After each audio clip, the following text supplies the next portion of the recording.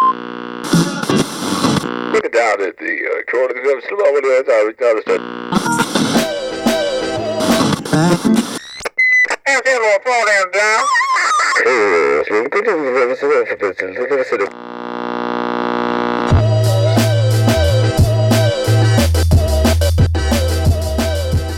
What is happening, everybody?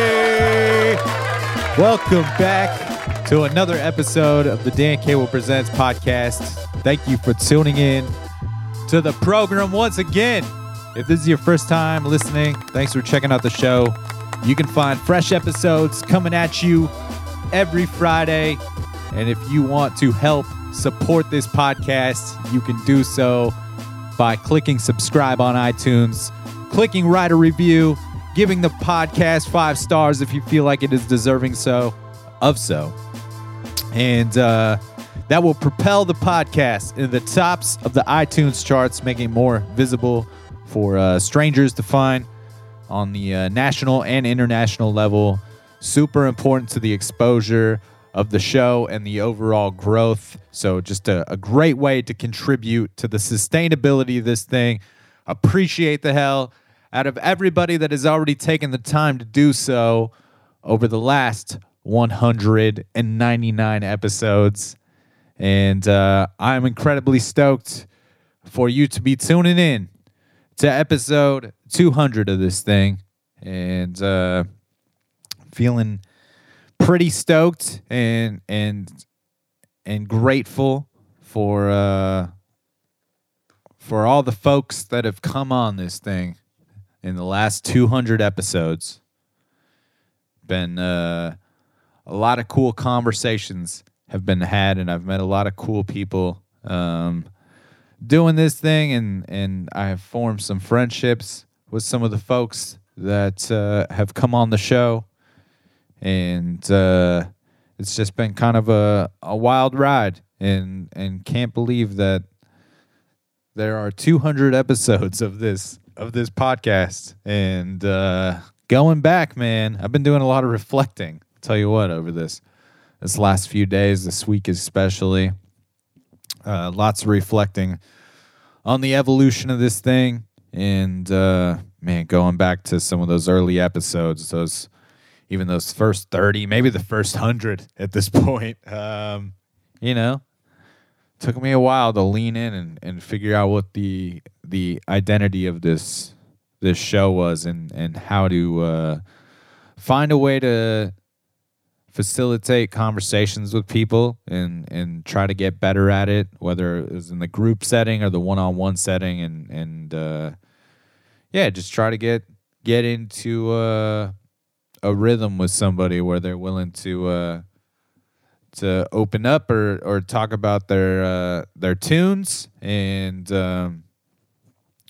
it's been a blast, man. And those first 100 episodes were so fun with the amount of studio sessions we were doing at Mountain Air Studios, and having a lot of bands come through and doing these in-studio performances, and then we would I would chat with them in between songs, and basically do what the format of this show has pretty much been from the get-go, of 3 songs being featured for the most part. So they would just play those songs in studio, and that was rad. And that is the Dan Cable Presents YouTube channel is built upon those videos for the most part. I mean, there's some live sessions out there and a short documentary on the band Tribe Mars, but for the most part, they are all the studio sessions, and I've been kind of cruising back through some of those. There's some really amazing moments that we got on film, and just a lot of cool conversations that were recorded in that studio in the Brooklyn neighborhood of Portland, Oregon.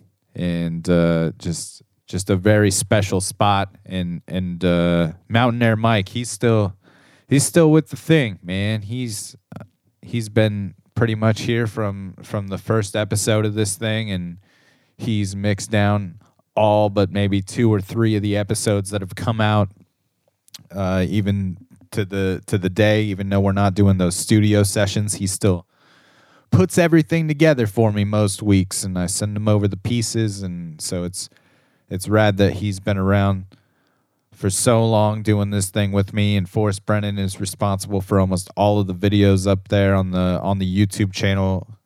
Garrett Isham did the initial videos for the first I don't know, maybe he did 6 or 7 of the sessions. So those early videos that you see, he is responsible for.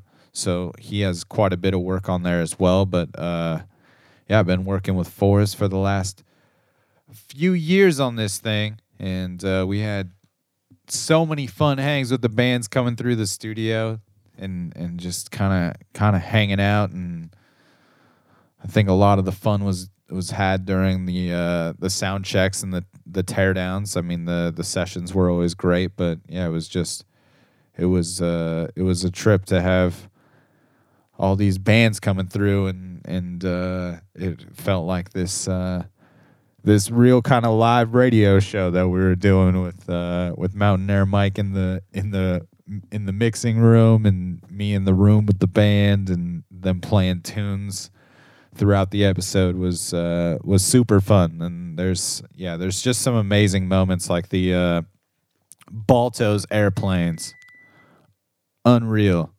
performance, and kind of this moment on the podcast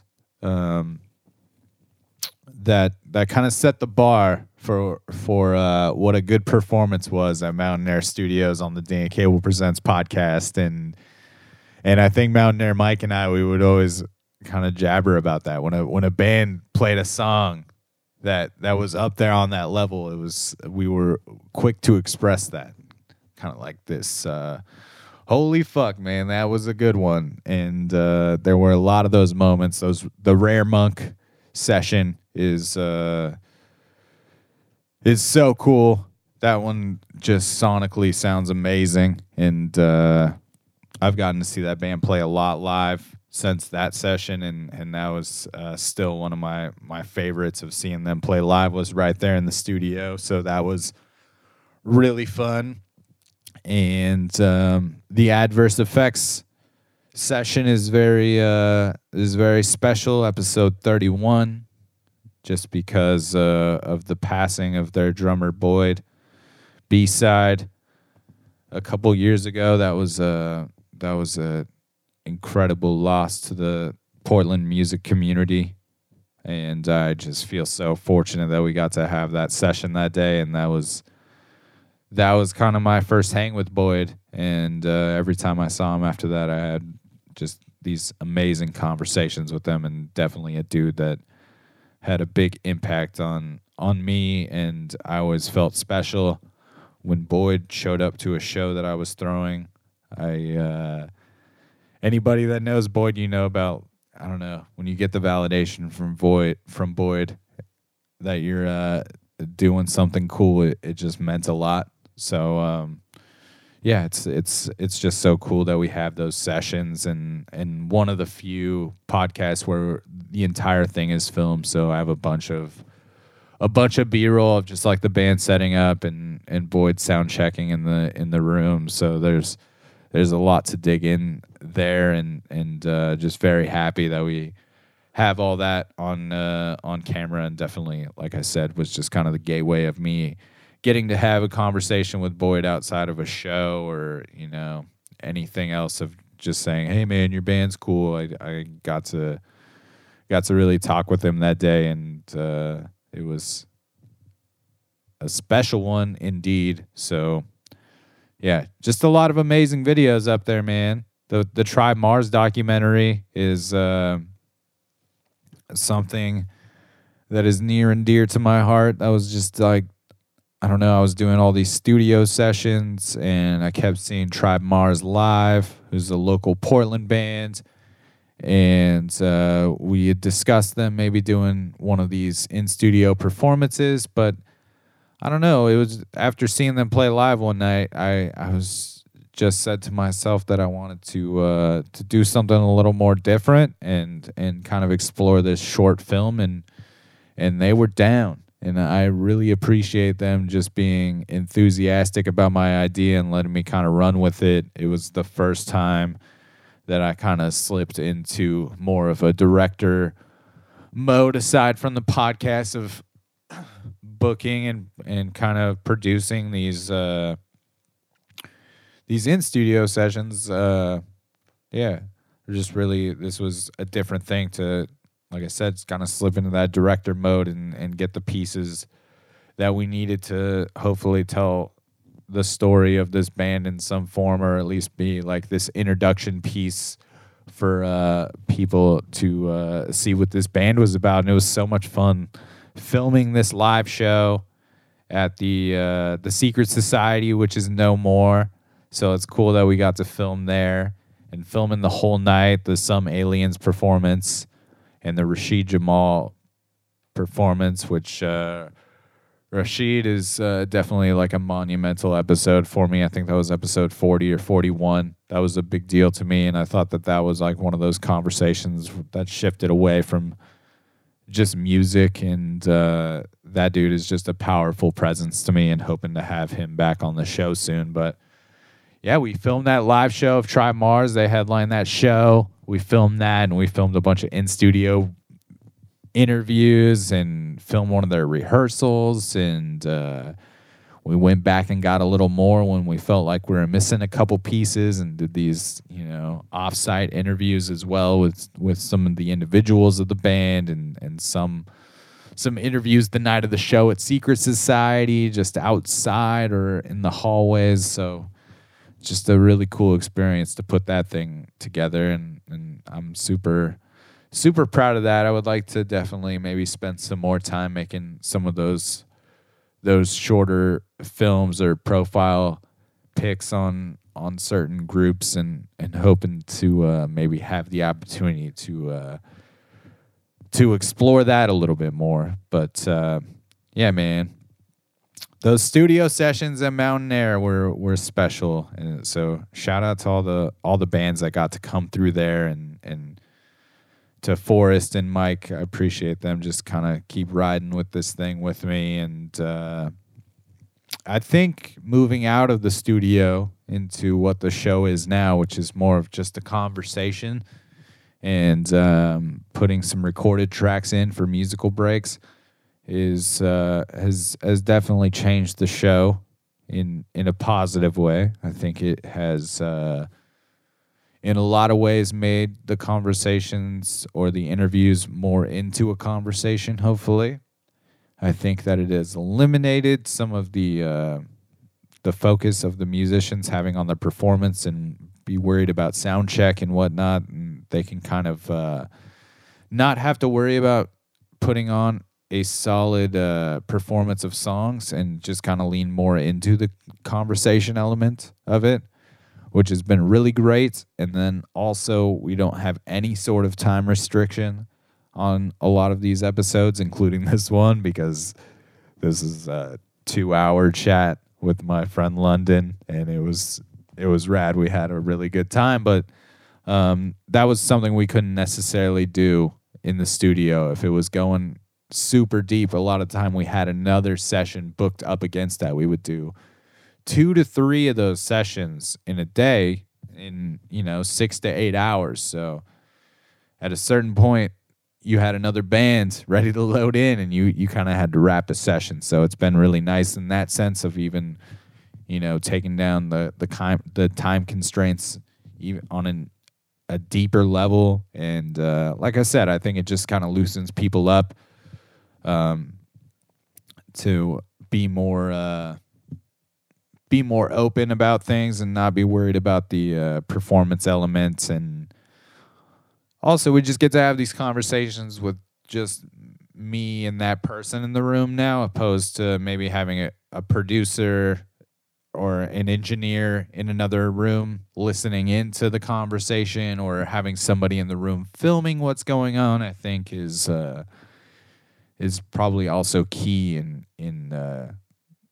tapping into some of the more vulnerable conversations and not having to worry about those things as well. So I'm stoked where the show has where the show is headed and where it continues to move into. And there's been some really special moments, some very cool things have happened.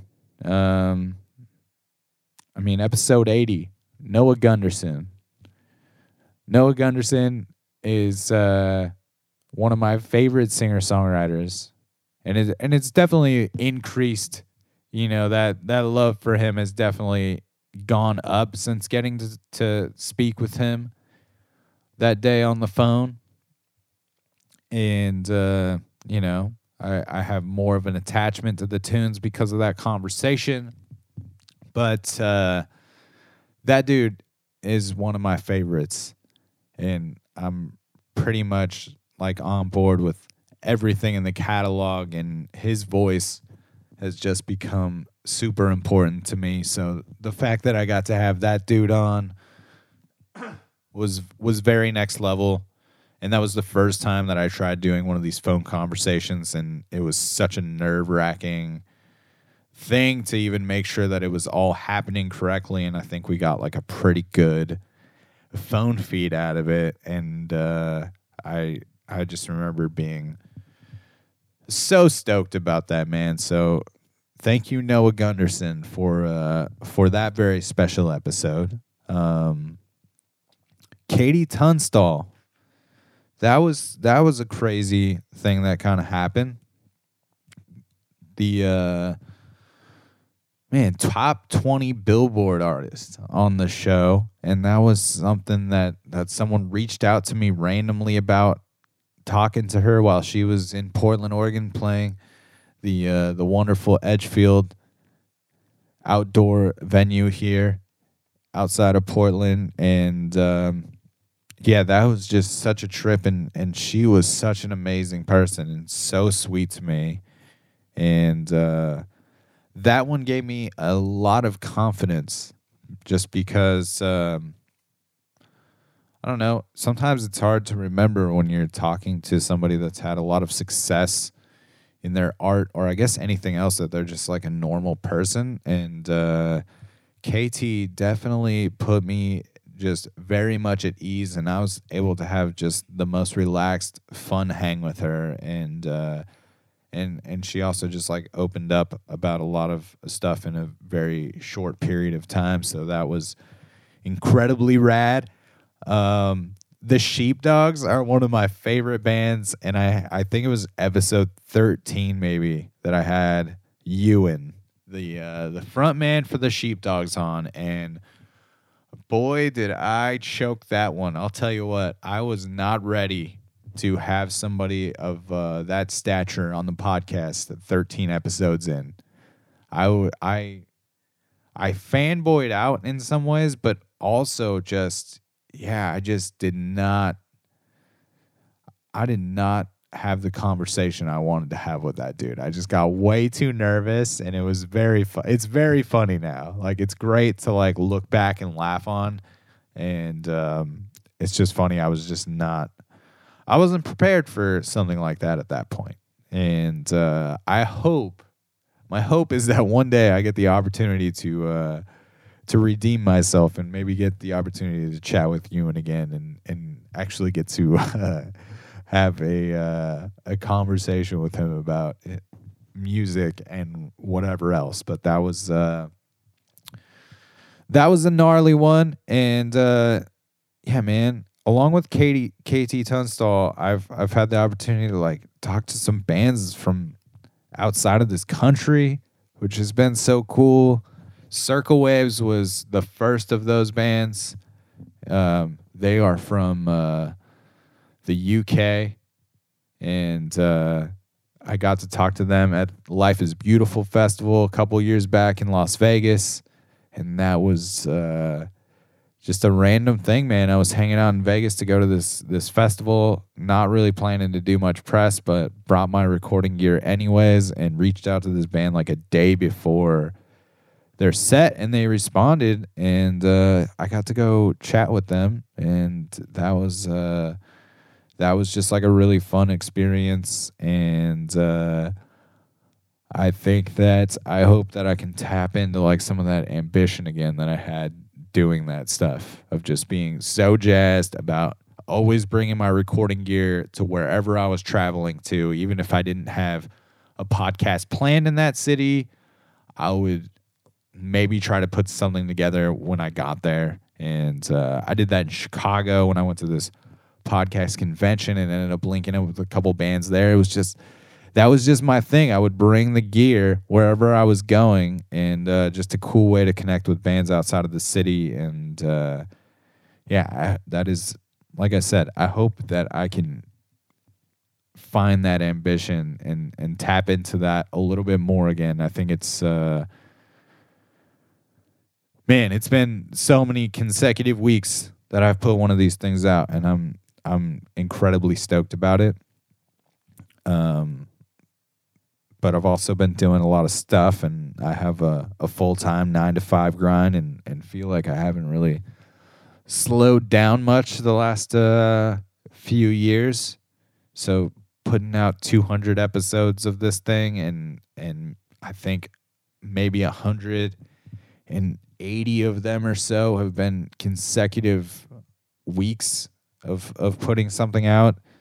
Every once in a while you get a little burnt out, and I think it's sometimes you're just especially doing all this stuff by myself, and I'm trying to get better about figuring out how I can have people help me with some of this stuff, but it's even hard to like find the time to do that with everything going on. But so sometimes it's just about keeping my head above water and trying to figure out how to put the next thing out, put that next week's episode out. So I've been very inspired by kind of digging into the history of this thing though this week, and hoping I can carry some of that fire in, man. That the Soft Kill episode 181. I've made mention of this many times. Probably, having Noah Gunderson on was like such a huge fucking deal to me. But the Soft Kill episode 181 is still what I think is the most important or impactful conversation, a 2-hour conversation with Tobias Graves of Soft Kill, who's a band that I've fallen in love with super hard. But this dude just opening up about a lifetime of crime and drug abuse to me was unreal. And to talk about rehabilitation and recovery and so much wild stuff in that episode. So that was definitely one of my favorites, man. And I'm gonna keep pushing to have some of these bigger bands on, and to continue to tap into this local scene. Thinking about maybe putting episode 1 out, which is never only saw the light of day for a couple months. It was up there. It is so different than what the format of the show became at episode 2 and went on to be for so long. And like I said, it's evolved a little bit different into a little bit different thing without those studio sessions. But episode 1, man, was me not knowing how recording gear really worked, and a really rough recording with a band called Chocolate Cool But Rude. But it exists somewhere, and I'm eager to find that because my friend Braden Hamilton was a part of that episode, and he has since passed away about 1.5 years ago. And yeah, man, that's a special one. But yeah, gotta give a shout to my guy Braden Hamilton, who is the creator of the theme song for the podcast. So even though that episode really doesn't exist in the universe, I just feel like he's in a piece of every single one of these things, man. And every week when I'm listening back to the episode and I hear that theme song, and every time I like press play on one of the YouTube videos, I hear that theme song, and it's just such a cool thing to have and such a cool gift he gave me. That was a song called So Pitted that's on his SoundCloud. And he already had that song, and I just remember going to him that night like, yo, dude, first episode, like the first real episode of this thing is coming out, and I know you have a bunch of these produced tracks, you know, like what do you got that might like work for a theme song? And I remember he pulled out the first thing, and I don't remember exactly what it was, but I was like, this is cool. And he's just like, nah, I got it, dude. And then he pulled out So Pitted, and I was just absolutely in. And yeah, man, it's a special thing for me to get to have with his passing. So I just feel like real fortunate for that. And so rest in peace to my friend Braden. Such a big inspiration on me, and someone I think about very often. Miss the fuck out of him, and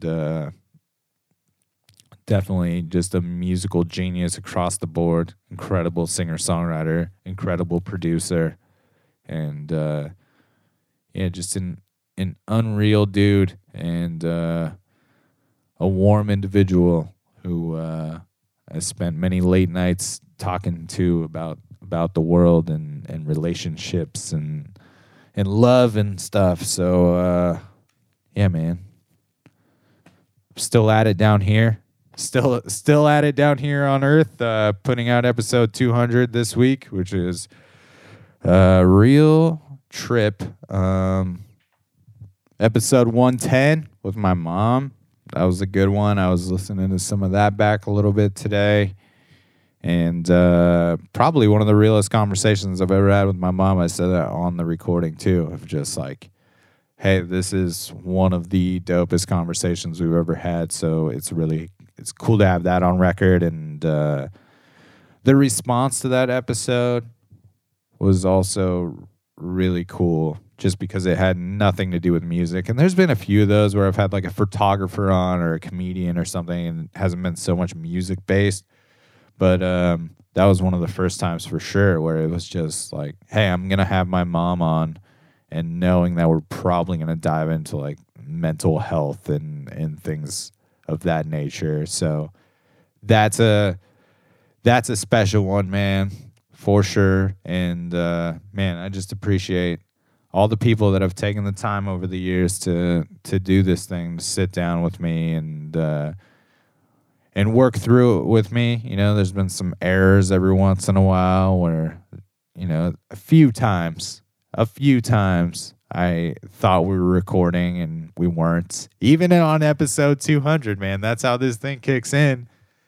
It's like we were a couple minutes into like kind of introducing the thing, and I just got lucky and had this feeling to look at the machine and see what was happening, and nothing was happening. So it's just kind of starts in on us laughing hysterically about not recording anything. And yeah, like I said, even 200 episodes in, I'm still fucking things up every once in a while, but I'm trying to get better at this thing. I'm trying to keep it moving along, and I don't know what the future is. I don't know when I'm going to decide that it's not important for one of these to come out every Friday. I don't know what the fate of this thing is. I know that I still really enjoy doing it, and London asked me that after we were done. Man, we had like a pretty gnarly hang because we recorded for 2 hours, but we probably talked for like an hour before that, and then a little bit after we were done recording. And he asked me if I still love it and if I still enjoy doing it, and I absolutely do. I absolutely do. It's sometimes feels like a burden to myself every once in a while of, you know, knowing that I got to figure out how to put something out on Friday, but that's also just a time management thing, because every time I show up to one of these conversations, it definitely, 99% of the time I feel like pretty great about it after. So I'm going to keep moving forward with it for sure, and I'm going to keep trying to make it better however I can. But like I said, appreciate the folks that have all taken the time to come hang out with me over these 200 episodes. Thank you to the people that have been listening to this thing from the beginning. It's crazy to me that there's a loyal listenership of people that check this thing out regularly or every single week. And I know there's a lot of people out there that I don't know who are doing that, which is very mind-blowing to me. And it's really cool. And it's provided me with a lot of opportunities that I never foresaw having. And a lot of free concert tickets, which has been a really cool fucking perk of starting a music podcast. I'll tell you what, lots of press passes have been used and appreciated by myself, and at times a +1, which makes it even more fun when they say, not only can you come, but you can bring a friend with you as well. So that is very rad, and I appreciate. I've had some very supportive friends of this thing, and it has meant a lot to me, and you know who you are. We got to wrap this intro up. This thing is exceeding 30 minutes. I'm going to put all the links in the episode notes. I also have compiled a couple playlists to commemorate 200 episodes, and there's one of them that is like hip-hop, R&B, funk, and jazz, and the other one is indie rock, singer-songwriter, folky, pop music. So there's a couple different things up on the Spotify. You can search DC8530 on Spotify is the username on there. So just check that out. And man, I had London on the podcast. I forgot there's also like probably necessary to introduce my guest for the podcast for episode 200. London of Cult Crimes, his solo project, and of the outstanding band Small Leaks Sink Ships, one of my favorite bands that I've encountered out here in Portland, Oregon.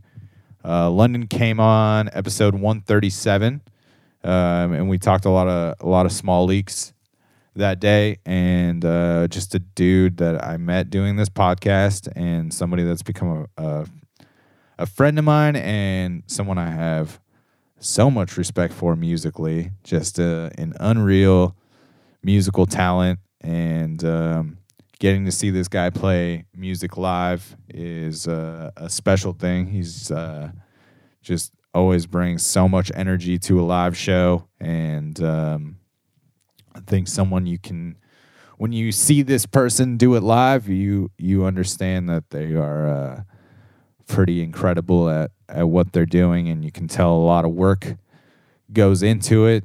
And so he's a killer musician, and he's just always super rad to talk to. So a cool dude as well, and that makes it all more the fun. So I asked him if he would come hang out with me again, and we just had a ridiculous hang, and we had a cocktail.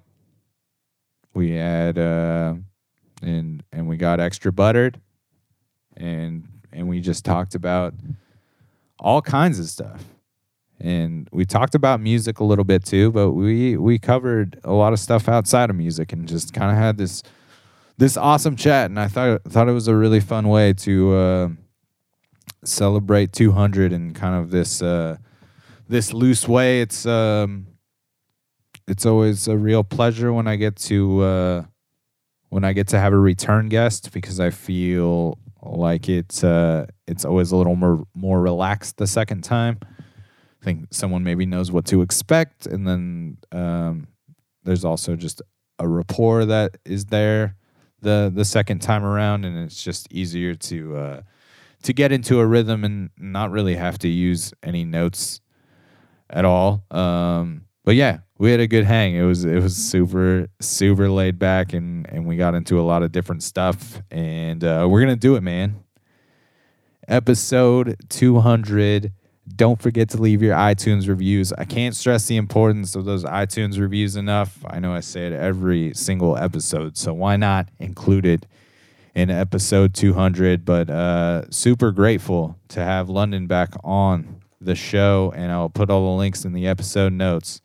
Episode 200 with Cult Crimes, man. We're going to kick it off with a track called Sinking Into My Time, which I feel like is a fitting way to kick off episode 200 and feeling good about where this thing is heading and feeling fired up about it again. Let's do the damn thing.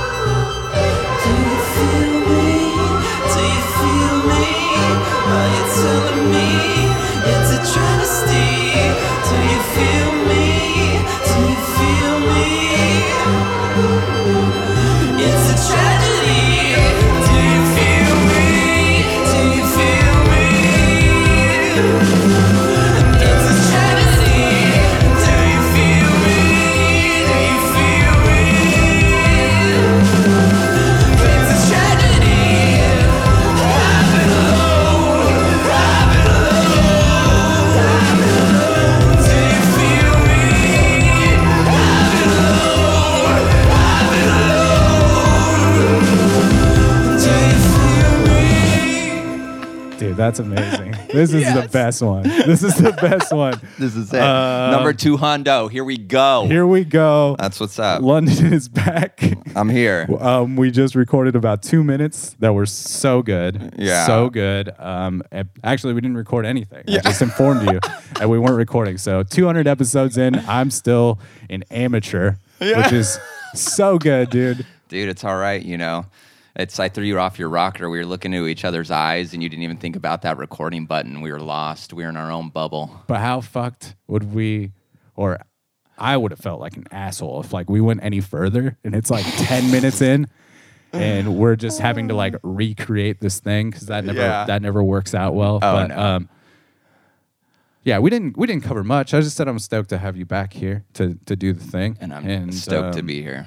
And just to have a conversation with you and not, do the hot seat interview. and see what's good. Yeah. You were talking about, so I have to ask you again, what originally inspired you to start doing your own podcast? I just became a junkie for it, and I discovered these people that were putting out these episodes of what just felt more like a conversation, like somebody facilitating that conversation, of course, and maybe kind of guiding where it goes in some ways, and some more than others. You know, some have more like rigid notes of like where they want the conversation to go with people, it seems. Interesting. So have you ever had someone like kind of come in and before you sit down, say what they want the talking points to be? So I've never had that happen. I do know that happens on like a larger level where, you know, somebody walks in with a publicist and like hands a paper and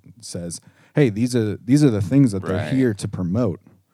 And you know, you're kind of like supposed to do You that have to find in a some way to get on those topics. But I think that this is, you know, this is what we were just talking about too. The reason that I think people gravitate towards these like more raw conversations is because they're not trying to hit these talking points. Mm-hmm. And it promotes the person in such a better way because people get this full sense maybe of who this person is and gives them like some attachment when they sit down for, even if it's 30 minutes, it's better than, you know, 5 minutes with somebody, you know. Have you ever like, had anybody like freak out on become too self-aware of themselves on a podcast and be like, I gotta stop, hit the stop button, dog.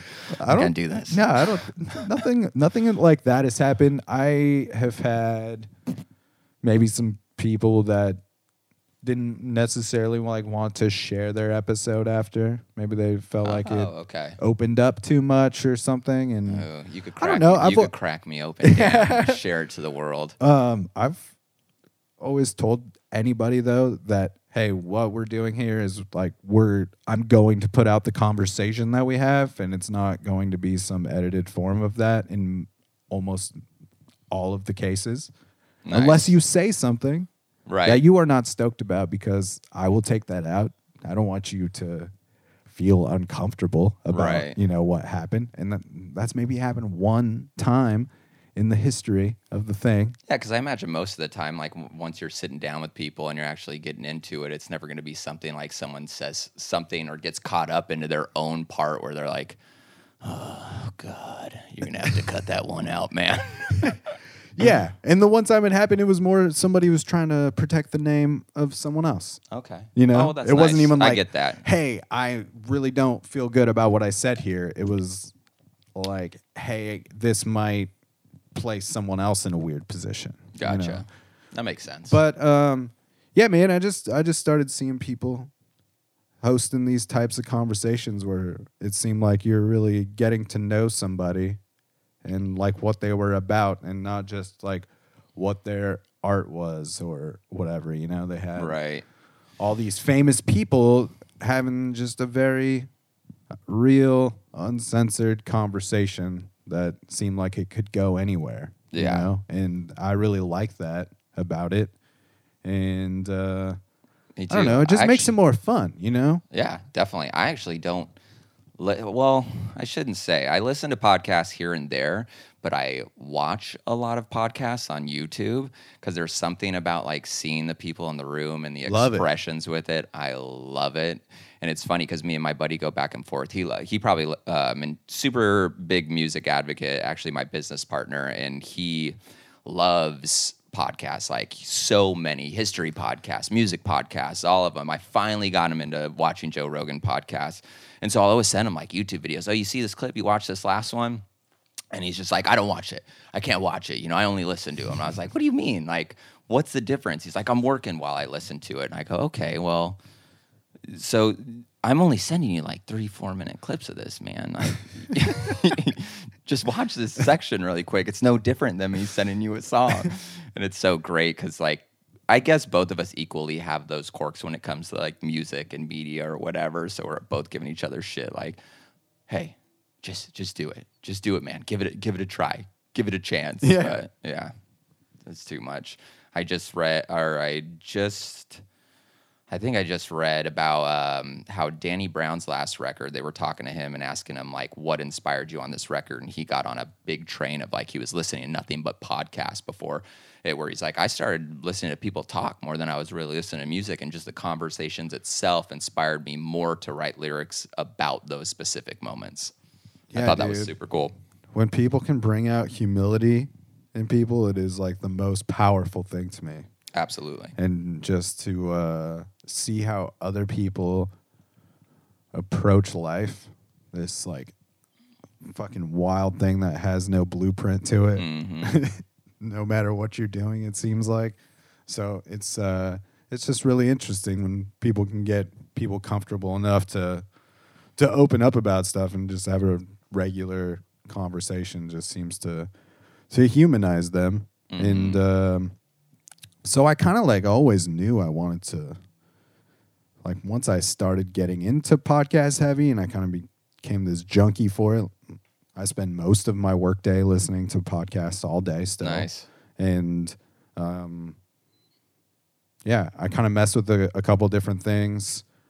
I started like the Dan Cable Hour, I think was the first one. Yes. And I did like maybe 7 episodes with just, I just had my friends on. And a lot of them were just That's a done good over way to start it. over the phone or over the computer. I would just talk to them about things. And that was fun. It was cool.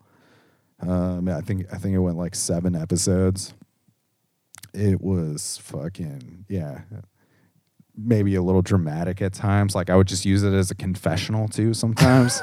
It's like maybe really going through some shit. Like, You're all Billy. Yeah. Now let me really tell you. well, I think it's very similar to the music thing or any other maybe art form of where when you start, you're just kind of mimicking other people. No, for like sure. all of your influences and trying Absolutely. to produce this sound. So it would be like, I love like Bill Burr has like created the art of being the solo podcaster, of just being able to rant for an hour. Oh, yeah. By No himself. problem. Just And- keeps going. And it's, yeah, and that is like unreal to me that he can do that by himself and be that funny. Chris D'Elia has like stepped up and done the same thing pretty much in a much different way. Yeah. But Yeah, both very blunt. Chris D'Elia seems to be he loves to exaggerate shit. Which yeah, I love. he's such a goofy person and yeah, just so ridiculous. But yeah, and then Mark Maron is like such a big influence on probably my interview style, I guess. But Gotcha. he was the dude that would come on in the beginning before he got into his conversations and just like speak about his life in a very real way. Like if he was always got people to struggling open within a up, too. relationship, he would talk about his struggles in that shit. Big And he time. would dump emotions like into the beginnings of those episodes of just how he was feeling and just didn't seem to hold back. And, Right. And so that, there's like a little bit of that in, some of those like Dan Cable Hour Oh, podcasts. dude, I gotta hear And, these. You're gonna have to send them to And me even on the now, low. I don't know. I think I've done my best to like use this thing as like somewhat of a confessional in the intros here and there. If I'm like really going through something heavy or whatever, or like just like want to share something, because I've also feel like that's hopefully a helpful way to get others to want to like humanize themselves within a conversation. Yeah, 100%. As man. well. And I don't need everybody to like come on here and like be emotionally vulnerable or anything, because I have just a fucking good a time like when it's just a super goofy, super fucking blasted on weed episodes like where we're just like giggling and going on ridiculous tangents. I love that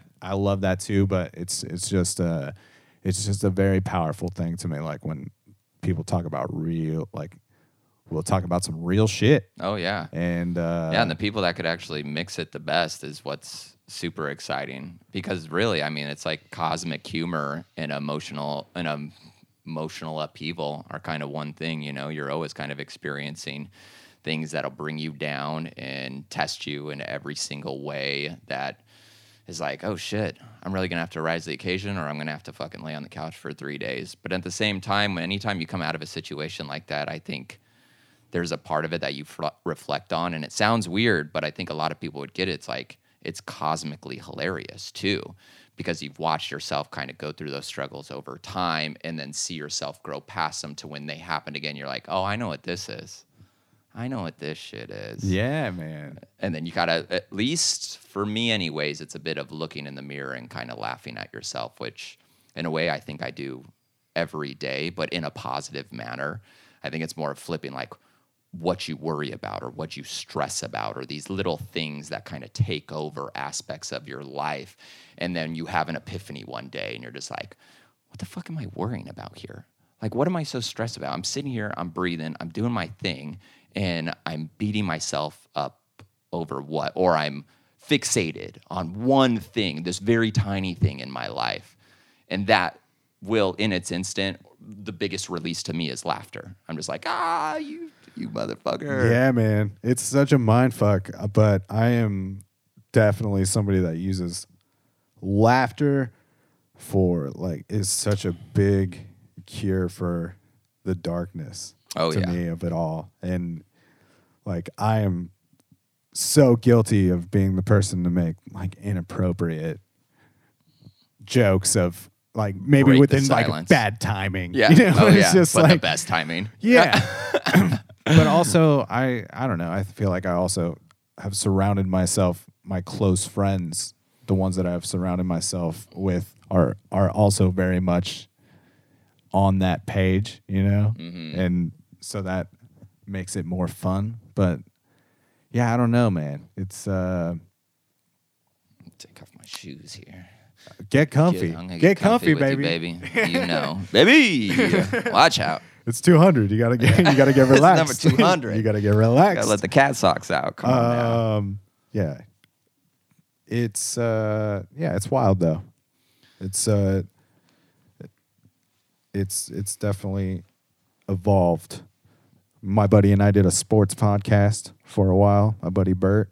Hockey. Actually, it was like an all-around sports podcast. Oh, okay. Yeah, and Nice. yeah, that's something I've dabbled. I don't know. I released like a few episodes of a hockey podcast last year. Ooh. Yeah, What'd but you it cover? didn't maintain. Just like my beer league hockey gripes. Which I just got to see you play you came actually out- a week ago. You came out to see us lose the Dude, championship to the Russians. And what you don't know, that was so funny because, so you told me about it a day before you had the game, and it was your championship game. You're like, yo, we're playing against these Russians. It's crazy. They have a bunch of people come out. I think you really enjoy it. Come out to the game. And I was like, I just want to see you play a hockey game, period. I played hockey back in the day, so it's always this like, it's the one sport I still like am nostalgic about, but still love, period. And so I already had plans to hang out with a bunch of my buddies and family. And once you told me about it, I'm like, fuck it, I'm going to convince everybody they got to come to this hockey game with me.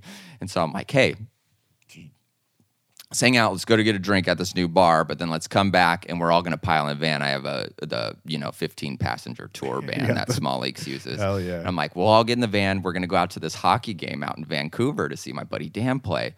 They're like, fuck yeah, that sounds awesome. It's like, sweet, convinced everybody. Didn't take anything. Everyone's going. So we get back to the house. Everyone gets ready. Everyone gets like road beers and everything too, which was just a nightmare. And then I'm DD, so I've only had one drink for all of you out there. I've only had one drink the whole night. So I get in the van and I go to start it and just like click, click, click, click, click. Van doesn't start. I'm like, oh shit. I was like, oh, I must have left the light on, you know? So I have Des, my wife. She jumps me, gets the van going. Everyone's like, you sure we're good? I'm like, yeah, we're fine. Let's get in the van. We go, drive out to Vancouver, show up. We get to the parking lot, dude, and there's like I mean, giant parking lot. You're talking like mall parking lot, and the Buddy. motherfucker is full. And I'm like, there's no way. Every time these Russians play, Dude, you weren't kidding. Because I'm thinking like, okay, this is a city league, beer league. You know, you're going to have like the a lowest somewhat. level of adult hockey. This is the lowest division that I play. I skate out. I play defense in. Oh, And so good. yeah. Well, that's the other thing. I thought we were showing up and I only knew you as a goalie. And so I'm like, oh, I finally get to watch Dan in between the pipes Yeah. play net. This is going to be dope. The name of my hockey podcast, Yeah. Between the Pipes. Between the Tune pipes. in. Yeah. Dude, you're falling short. What's the deal? So we get out there and like we get to the parking lot and there's just, I mean, hundreds of cars. No joke. Like I'm not over exaggerating. dude. Hundreds of cars. I'm like, no way, everybody. Is this what he means by it's like all the Russians that come out here for this? So we park, come walking in. Sure enough, man, we walk around the corner and we stay at the glass because when I look into the stands, I mean, it is like a football stadium stands that is all Russians going, Russia, Russia, Russia. They're I playing was the like, music, dude. The whole oh, game. yeah. It is the full 9, man. And then I'm looking for you. I'm like, that doesn't look like Dan. I'm looking at the net. I'm like, that doesn't look like Dan. And then you caught me before I think I even saw you because you kind of came up to the glass yeah. and we're all right by the glass. You're like, what's up? I'm like, what the fuck are you doing on? Like, what are you doing on forwards, man? So that was a delight. But I think even everybody I brought like got such a kick out of the fact like you weren't kidding. And Dude, it's I'm a glad you didn't oversell spectacle. it because it was a spectacle. I mean, they go nuts. Well, it's just like, yeah, I don't even know how to explain it. I was just like, yeah, a lot of people show up for this. And we had like a good amount of people come because it was our championship game too. But they, from my understanding, there's a pretty big Russian community in Vancouver, Washington, or in and around that area. Portland too, right? Like there's a lot of Russians in Yeah. Portland. I think That kid that burned down the forest was Russian. Oh shit! Russians. I'm probably playing hockey against that kid, dude. Yeah, dude. He wins again. Cold. Yeah, Cold-blooded. cold-blooded. But yeah, so they have a team in almost every division of the adult league at that ice rink. Oh, So I don't play doubt against it. them in other leagues too. And so do they usually dominate? Like is it one of those things because they probably been playing hockey their whole life? Like do they show up and it's always like, yo, the Russians are going to win every year? Look, it seems like an excuse, London, but to be honest with you, we probably played our worst fucking hockey game that season. Oh, no kidding. Yeah, we were probably the favorites to win that game. Actually, What? yeah, we just got outplayed. So, like, we just didn't play good That's it. So it's yeah. for that season. That They makes- beat us the previous season. That's the second time we've lost to them in the championship too, and it's just getting. It's You must brutal not have now. because when I showed up, it was 2-2. And I think I just already had the idea in my head, like Russians playing hockey. Like you guys must be on your game to have this shit tied Yeah. right now. Man, they're young though too. You know, it's a lot of younger people. So why didn't you play net? Why weren't you goalie? So I've been skating out on that team. And I- so this I is haven't been this playing is not goalie. your typical team. This is I played goalie on this team the first couple seasons of me getting back into playing ice hockey. I took like 10 years from not playing anymore. Because I played all growing up. Where'd you grow up? I grew up in Anaheim. Okay. I grew was up listening in, back to our episode, the I Small talk Leagues about that? episode we Yeah. did. And I thought you said Anaheim, but when we had that initial conversation, I was trying to track everything you were saying. And so I missed that little bit, but I grew up in Corona, so that's like Oh, how 20 funny. minutes from Yeah, here. super close. And my home ice rinks were in Anaheim. where did you play? Glacial Gardens. Oh yeah. So that was like my home That's rink. crazy, I played dude. for the South Coast Sabres and the Beach City Lightning. No, So I neither of the teams, but definitely know the travel. ice rink. Yeah, played travel. Like that was our home rink for. So you've been playing like since early age. I started playing when I played ice hockey from 12 to 18. Travel, Nice. and then played maybe those first year or two out of high school. I would maybe get to play a pickup game every so often, and then stop playing for like 10 years. And then when I moved to Portland I was like, I'm buying new goalie gear. I didn't have any gear anymore. So I was just like, I'm going to buy all new hockey gear and I'm going to start playing hockey. And then every once in a while I'd go out to a skate, but still wasn't like playing very consistently. And then I met my friend Alex, who was on the podcast a couple weeks ago. And he plays hockey. Like, he grew up playing hockey, and he was just like, dude, I'm going to start the Portland Pine Cones. And you're going to be our goalie, and I'm going to get some more musicians and some that's what I people love, to fill in. So almost, not everyone, but a good portion of our team, 50%, are like Portland musicians. Awesome. And Love that. So like that makes it a lot of fun, and we just have a really goofy time. But Well, watching you guys and your excitement for the game makes me want to play again. Because Oh, I dude, you played, could- yeah. 10 to like 19, maybe 21, I would say. But yeah, 10 years old is when I started playing. But it was all roller hockey. I only played ice for 1 year, and it brutalized me. And I was like, yeah, can't go back. And it was super expensive. I was so I grew up in Anaheim, but then moved to Arizona when I was about 10 years old. So when I started playing hockey, I was already in Arizona. all right. Yeah. Which to play ice hockey in the desert is fucking expensive. Yeah, man, it's expensive in Southern California too. I spent a lot of Thanksgivings going to Arizona. That was one of the common places for our tournaments, and that's when they are. Like you go to, so fun for the holidays, dude. You go play hockey tournaments yeah. for Thanksgiving and Christmas, usually in another state or in another city. Nice. So often it was Arizona. We go to Phoenix a lot. Got to play like where the Roadrunners were playing, the minor league team, which was like a yeah. pretty good sized stadium. Right. It's so fun, dude, when you get to play in a real Oh stadium. yeah, the real deal is pretty goddamn exciting. Last year, I got this call at like 11 in the morning, and my buddy JT was just like, "Hey, dude, do you want to play hockey at the Moda Center today?" And for anybody not in Portland, the Moda Center is our big sports arena where the Blazers play.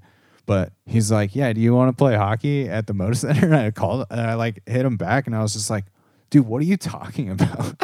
He's like, "Yeah, my friend has the ice from this time to it was like in 2 hours." He's like, "Can you play?" And I was just like, "Yeah, dude, I can play hockey at the Moda Center today." And it was just, yeah, it's unreal, dude. You get to be in those locker rooms, and it's just this massive arena. Yeah, gotta love it. It's yeah, so that's fun. excitement, full Yeah. of excitement. Yeah, The best like ice you've ever skated on. yeah, I know, so smooth. Not used to like bumpy ass shit.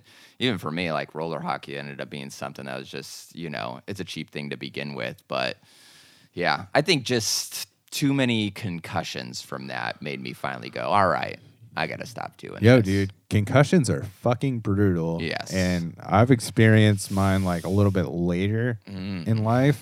But I also realized that I had at least one as a pretty young kid playing Little League. I was, you share often when you're playing baseball at that level, you share a field with or somewhat of an outfield when you're having like a practice. It's all like the same big yard area with the diamond like at 4 different parts of this corner, but some of the outfield is shared. And one of those like monster 12-year-old kids that's like way too big for his age just hit a line drive from the other practice that was going on, and I was turned around like facing mine in the outfield and just like drilled a line drive into the back of my head at a very young age. I'm realizing that was concussion number 1. Like that one knocked me out for sure. And then playing a like pickup roller hockey game, I got lit up so bad, like sandwiched I got between one that way, same way too. sandwiched between 2 dudes, like during a pickup roller hockey game, where I was just like landed on my face. And I was just like, what is even happening? It's weird, dude? man. You don't I was know what to done after think. that one. I went to the bench and I was like, that's it for me tonight, folks. Yeah, My buddy we Ryan was done. there. This dude don't look right. Get out of here. My buddy Ryan was playing with me that night, and he was just like, dude, you you just spun around in the air out there. Like, Yeah, I had one like that too. I went head first into my own teammate. It was a scrimmage, and we both were going like from opposite sides of the ice, coming to the center, and then just both of us put our heads down. It's like dink, blackout, sit up, and it's such a weird feeling. It's such a like humiliating feeling, and you don't know why. Because I got knocked out, and I remember I looking up, and everyone's kind of looking at me like, "You're all right, you're all right." And I'm like, "Why is everyone asking me that right now? Like, this is what the fuck." It remembers. I don't know if back in the day, I used to do plenty of stupid shit. I played the pass out game with buddies too, where like you breathe as hard as you can and then push on each other's chest till you black out. Stupid shit. One of those guys. Yeah, stupidest shit Hell yeah, ever. dude. It's like when you ran out of drugs for 18-year-olds, and so you had to move to passing each other out. Which is just like, it's so fucked up. I mean, I think you could still get whippets at like a smoke shop, And this was something I think for 17 and 18-year-olds to really get their hands on. Like, Never done whippets. Oh my God. It's hilarious. I haven't done a whippet in forever. But it's so ridiculous because everyone has, these crackers, they're called a cracker back in the day. And I had this brass cracker, and you fill this giant balloon up. And these balloons are like the clown balloons you'd be bouncing off of your fist. And you fill this thing up and you keep breathing it in till you're, essentially like your lips turn blue and everything starts moving around the room. And you're like, and then you're like, oh, that was great. Give me another one. And then so when you run out of those, you go, you just hyperventilate, and then I'll push on your fucking chest until you black out. Oh, that's a great idea. Let's do that. So everyone's just doing that over and over. But it's the stupidest thing because you watch the whole room like, go 50s TV, turn off the lights kind of thing. Just 3 seconds later, you wake up and everyone's like cracking up in the room, and you feel like, did I just wet my pants and everyone is pointing at me kind of thing? Because I don't even know how to explain the feeling. And everyone looks the same. Everyone has this look in their eyes of confusion while everybody else in the room is just laughing like, oh, you done fucked up, man. Just like, boo. Such stupid things. I did plenty of stupid stuff back in the day. That is for sure. Did you ever fuck with salvia? I did salvia one time, and it was a nightmare, man. Like I always heard the stories like, don't do salvia or you'll become the rug or you'll become the wall. And I always thought like, this is the stupidest shit ever. What do you mean you'll become the rug? Like that's dumb. And it's so hard to explain. But the first time I smoked salvia, I remember everything started spinning like a wheel, and I knew like all of reality, the reality we exist in, was in like this clock, and the clock was going really fast, and it kept spinning and spinning and spinning, and eventually I'd make my way out of the clock, and I was this road in my neighborhood as a child, and there was like Everybody got their childhood stories about salvia. It's fucked up because I'm like in the roads on the block in my neighborhood. Like I lived in, pretty ghetto area. And so I'm in this street, and I remember it's like me and all my friends, but then their dads and families and other friends from like past lives. And it's us linked up that make the road. And I thought, oh, this is what I am. Like everything is alive. I'm the street. We all together make up the street. And this is never going away. Like, we are a fucking road now forever. This is your yeah, life. and it was pure panic. And it's funny because you like, everyone you watch too, you go into like a salvia trip and you're cracking up. You're like, this is hilarious. Oh, fuck. And you just get, everything gets real in the worst kind of way possible. And then before you know it, you're the street. And you're the street forever. And I think a lot of people don't realize that on psychedelics, people that haven't experienced psychedelics to that extent, to the people that have, are going like, oh yeah, when I do psychedelics, you go to this realm where like time doesn't exist anymore. It's like time's not a thing. And that's the most impossible thing to try to explain to someone who hasn't experienced that. Because then you're like, yeah, you were the road, or you're a glass of orange juice, or you're a wall, you're a couch. But what is that? It's going to end. Like, no. When you're there experiencing, that shit is forever. Dude, I don't know. I've done a fair share of like pretty heavy mushroom trips now. Mm-hmm.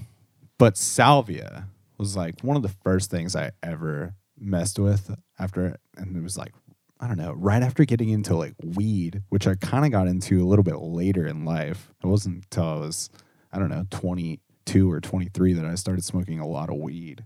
And then I show up to this thing at the beach one day, and the first thing this guy says to me when I meet him, who's like a new part of this friend group, is like, "Hey man, you ever done salvia?" I was just like, "No, I sure haven't." Well, and so there you go. I tried salvia that night at the beach. Ooh. And, So did being on the beach make it an easier experience, or was it just as jolting? all right, well, I think that we always maybe did like a very cool amount of it. Where Okay. for me personally, it never got real shitty. But that first night, so like the first thing this dude tells me is like, "Hey man, you're gonna sit down when you do this because you're gonna lose all of your motor skills," You're all fun. which All is a right, very all right. like true statement. Yeah. Oh, yeah. On salvia, and that is like a very weird thing that I have not experienced on anything else like that, where you just kind of lose your motor skills immediately. Immediately. Like You it's melt. a very quick thing. It's like you inhale and then you're in. Yep. Almost, Oh, yeah. pretty much. Oh, yeah. And yeah, so I was just like sitting on the beach, and it just felt like I was sitting like in a wave of sand. Like I had like just sitting there made me feel like I had carved out like a chair Became the almost. sand. I guess I became were the the sand. sand I guess I man. became the sand. So the issue was like I had a pretty fine experience. It didn't really fuck me up. Like I came out of it fine. But fuck, man, I did it another time that night because now we go to a different location. My buddy James comes over, and I was like, "James, you got to try this salvia." So like, I always think that that's like the funny thing about salvia is like the shitty thing about salvia is like you kind of have to do it to get somebody else to do it. Oh yeah, oh yeah. Even if you had a shitty experience, like you're well, still. I guess I'm gonna have to yeah, do this again. You're So I can getting get your buddy. so I can get Daryl to do Yeah. it. You know, it's just so. Yeah, man. I don't know. There was like a good month or two wherever like every weekend it was just like messing around with a little salvia or trying to yeah. get someone to do salvia. Well, it used to be legal in head shops, man. Yeah, like you just for a go while. and purchase which is it. the craziest thing. I think the craziest thing for anything to be legal in a store, like you just go buy, and it would come in like packages of 10x, 20x, Yeah. 100x, Right. 200x, 200 episode, 200x. But yeah, you'd end up getting this shit at a head shop, and you'd be like blown out of your body and stuck in another dimension where it's weird that it was that many different levels of the shit. Like 5X, okay, I smoke this. Oh, I feel silly. I laugh. Everything's like, a cosmic joke, whatever.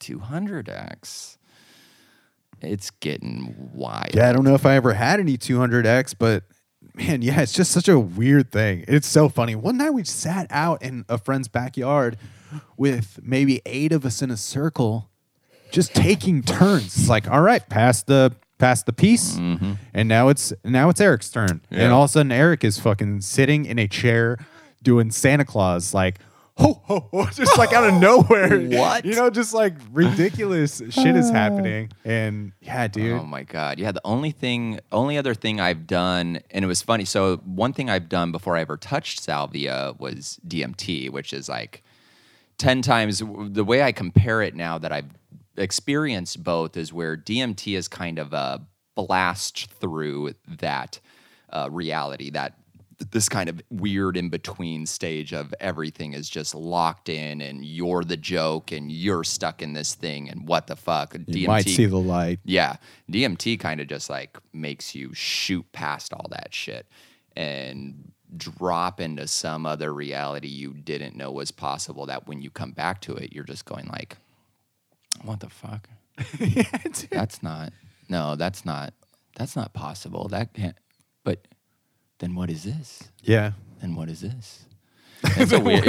Yeah, I remember thinking that so many times. It's like the least riding a bike experience ever. It's like you keep doing it, and it's never something you could put into practice or okay, I'll go into it this time, and I'll really let go. You know, it's just as overwhelming. It's just as exploratory on the self, but then also kind of diving deep into a part you have never really dealt with before.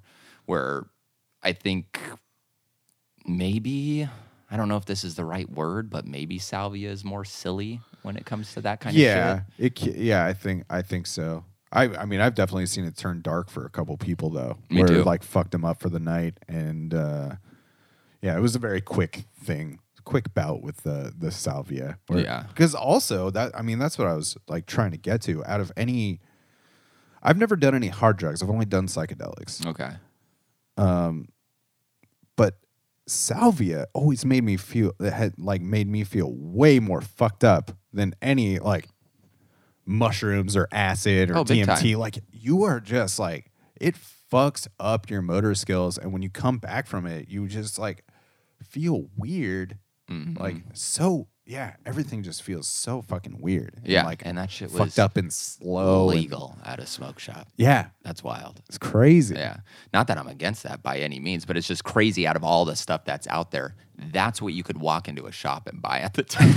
Well, it's funny too because like around that time, that was maybe when YouTube was very early on, and you would go on YouTube and watch other people's salvia trips. Yep. But they were Oh, doing yep. it out of like they were taking bong rips, and I'm just like, what? We're not doing bong rips Right. of salvia. Like we hit it out of a pipe that we're never gonna touch again because it always tastes like salvia.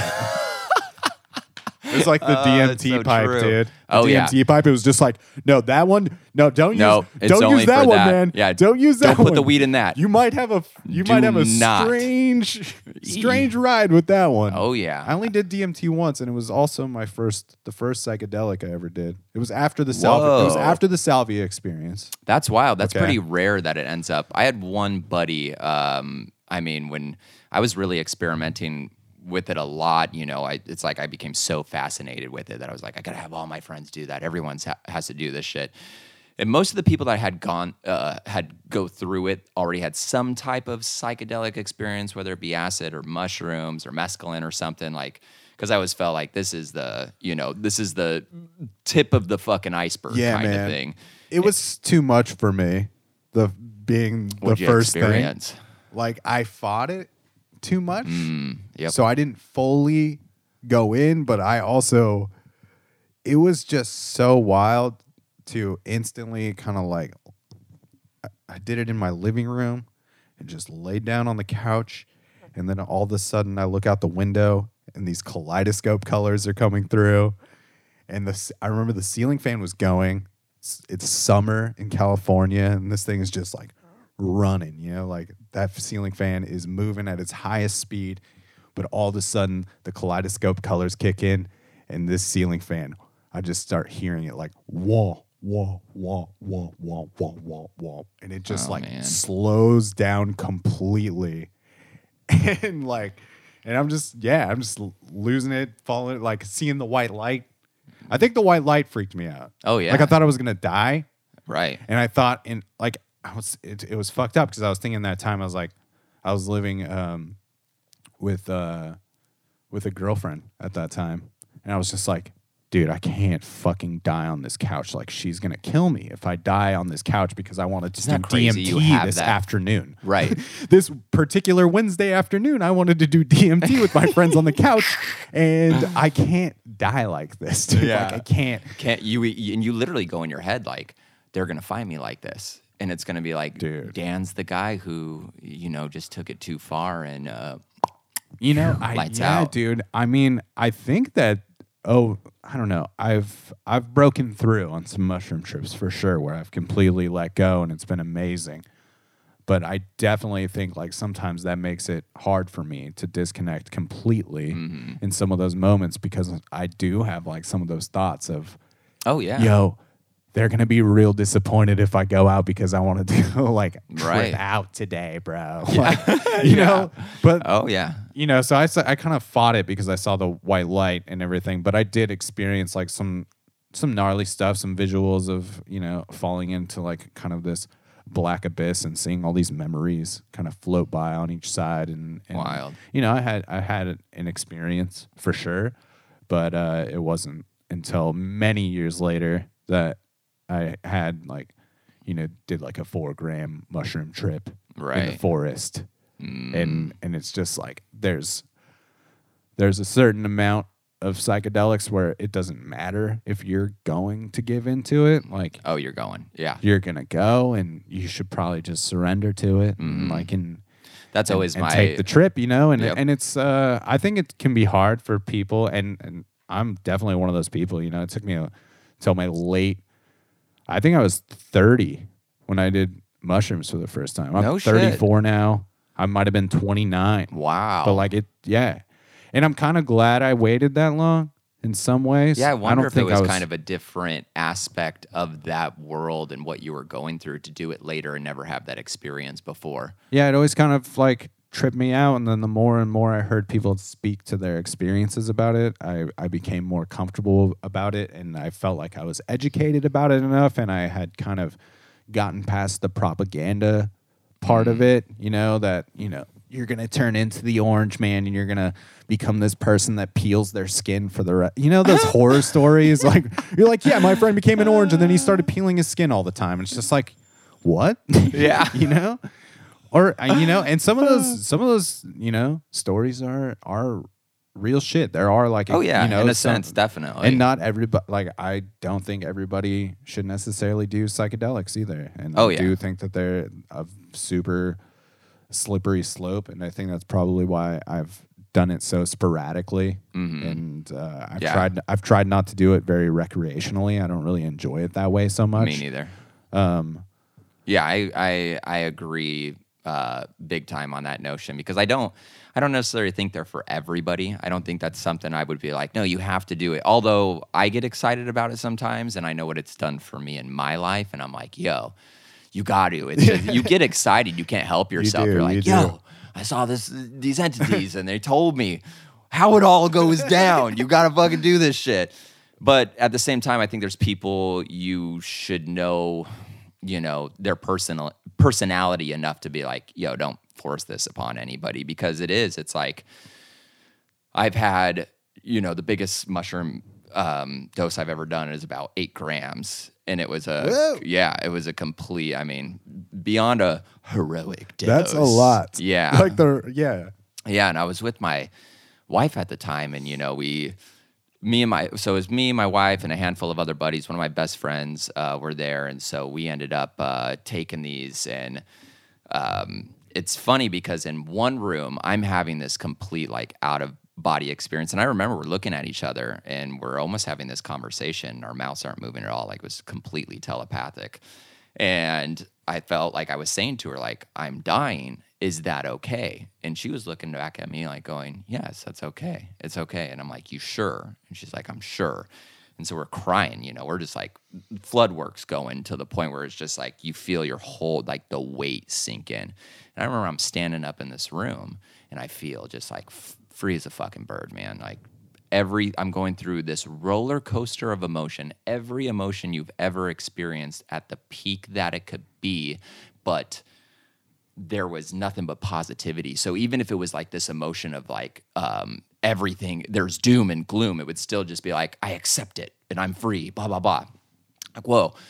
And it would happen for like a minute and a half before all of a sudden I look down and I see my body sitting on the fucking ground. And I'm like, oh shit. And Just then got real. terror, yeah. Fear. Yo, that is the strangest feeling. And goddamn, obviously, this shit sounds like batshit crazy. If like you've never done any of this shit, Oh yeah. totally understand. Right. I don't even know if I believed in God until I did. Oh yeah, no, psychedelics. No. Psychedelics Yeah. will be the first thing that go.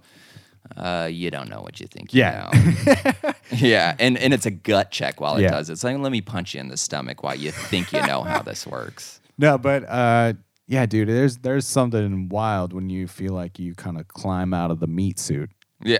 Yup. Oh, that's such a When great you way to just put like it. step out of that thing and it's just like, what the fuck, dude? Like I remember like the first time I did it was with 4 friends. We all did the same amount, like a very I don't know. There was just like, it seemed like there was a lot of intention with all of us. Like we're all going through some stuff, Which is and a big part of it. We all like kind of went out to do the thing together, and yeah, we did it all at the same time, all the same dose, and took off together. And I just remember like looking at my buddy who was much more experienced in doing like a high dose of mushrooms, and Right. and he just like looked at me. He's like, "Oh, dude, you get it? Like, like you're outside of the thing now." And it's just like, whoa, this is so wild. And, Yeah. And then also to kind of, it was interesting because I remember hearing Pete Holmes is like one of my favorite podcasters.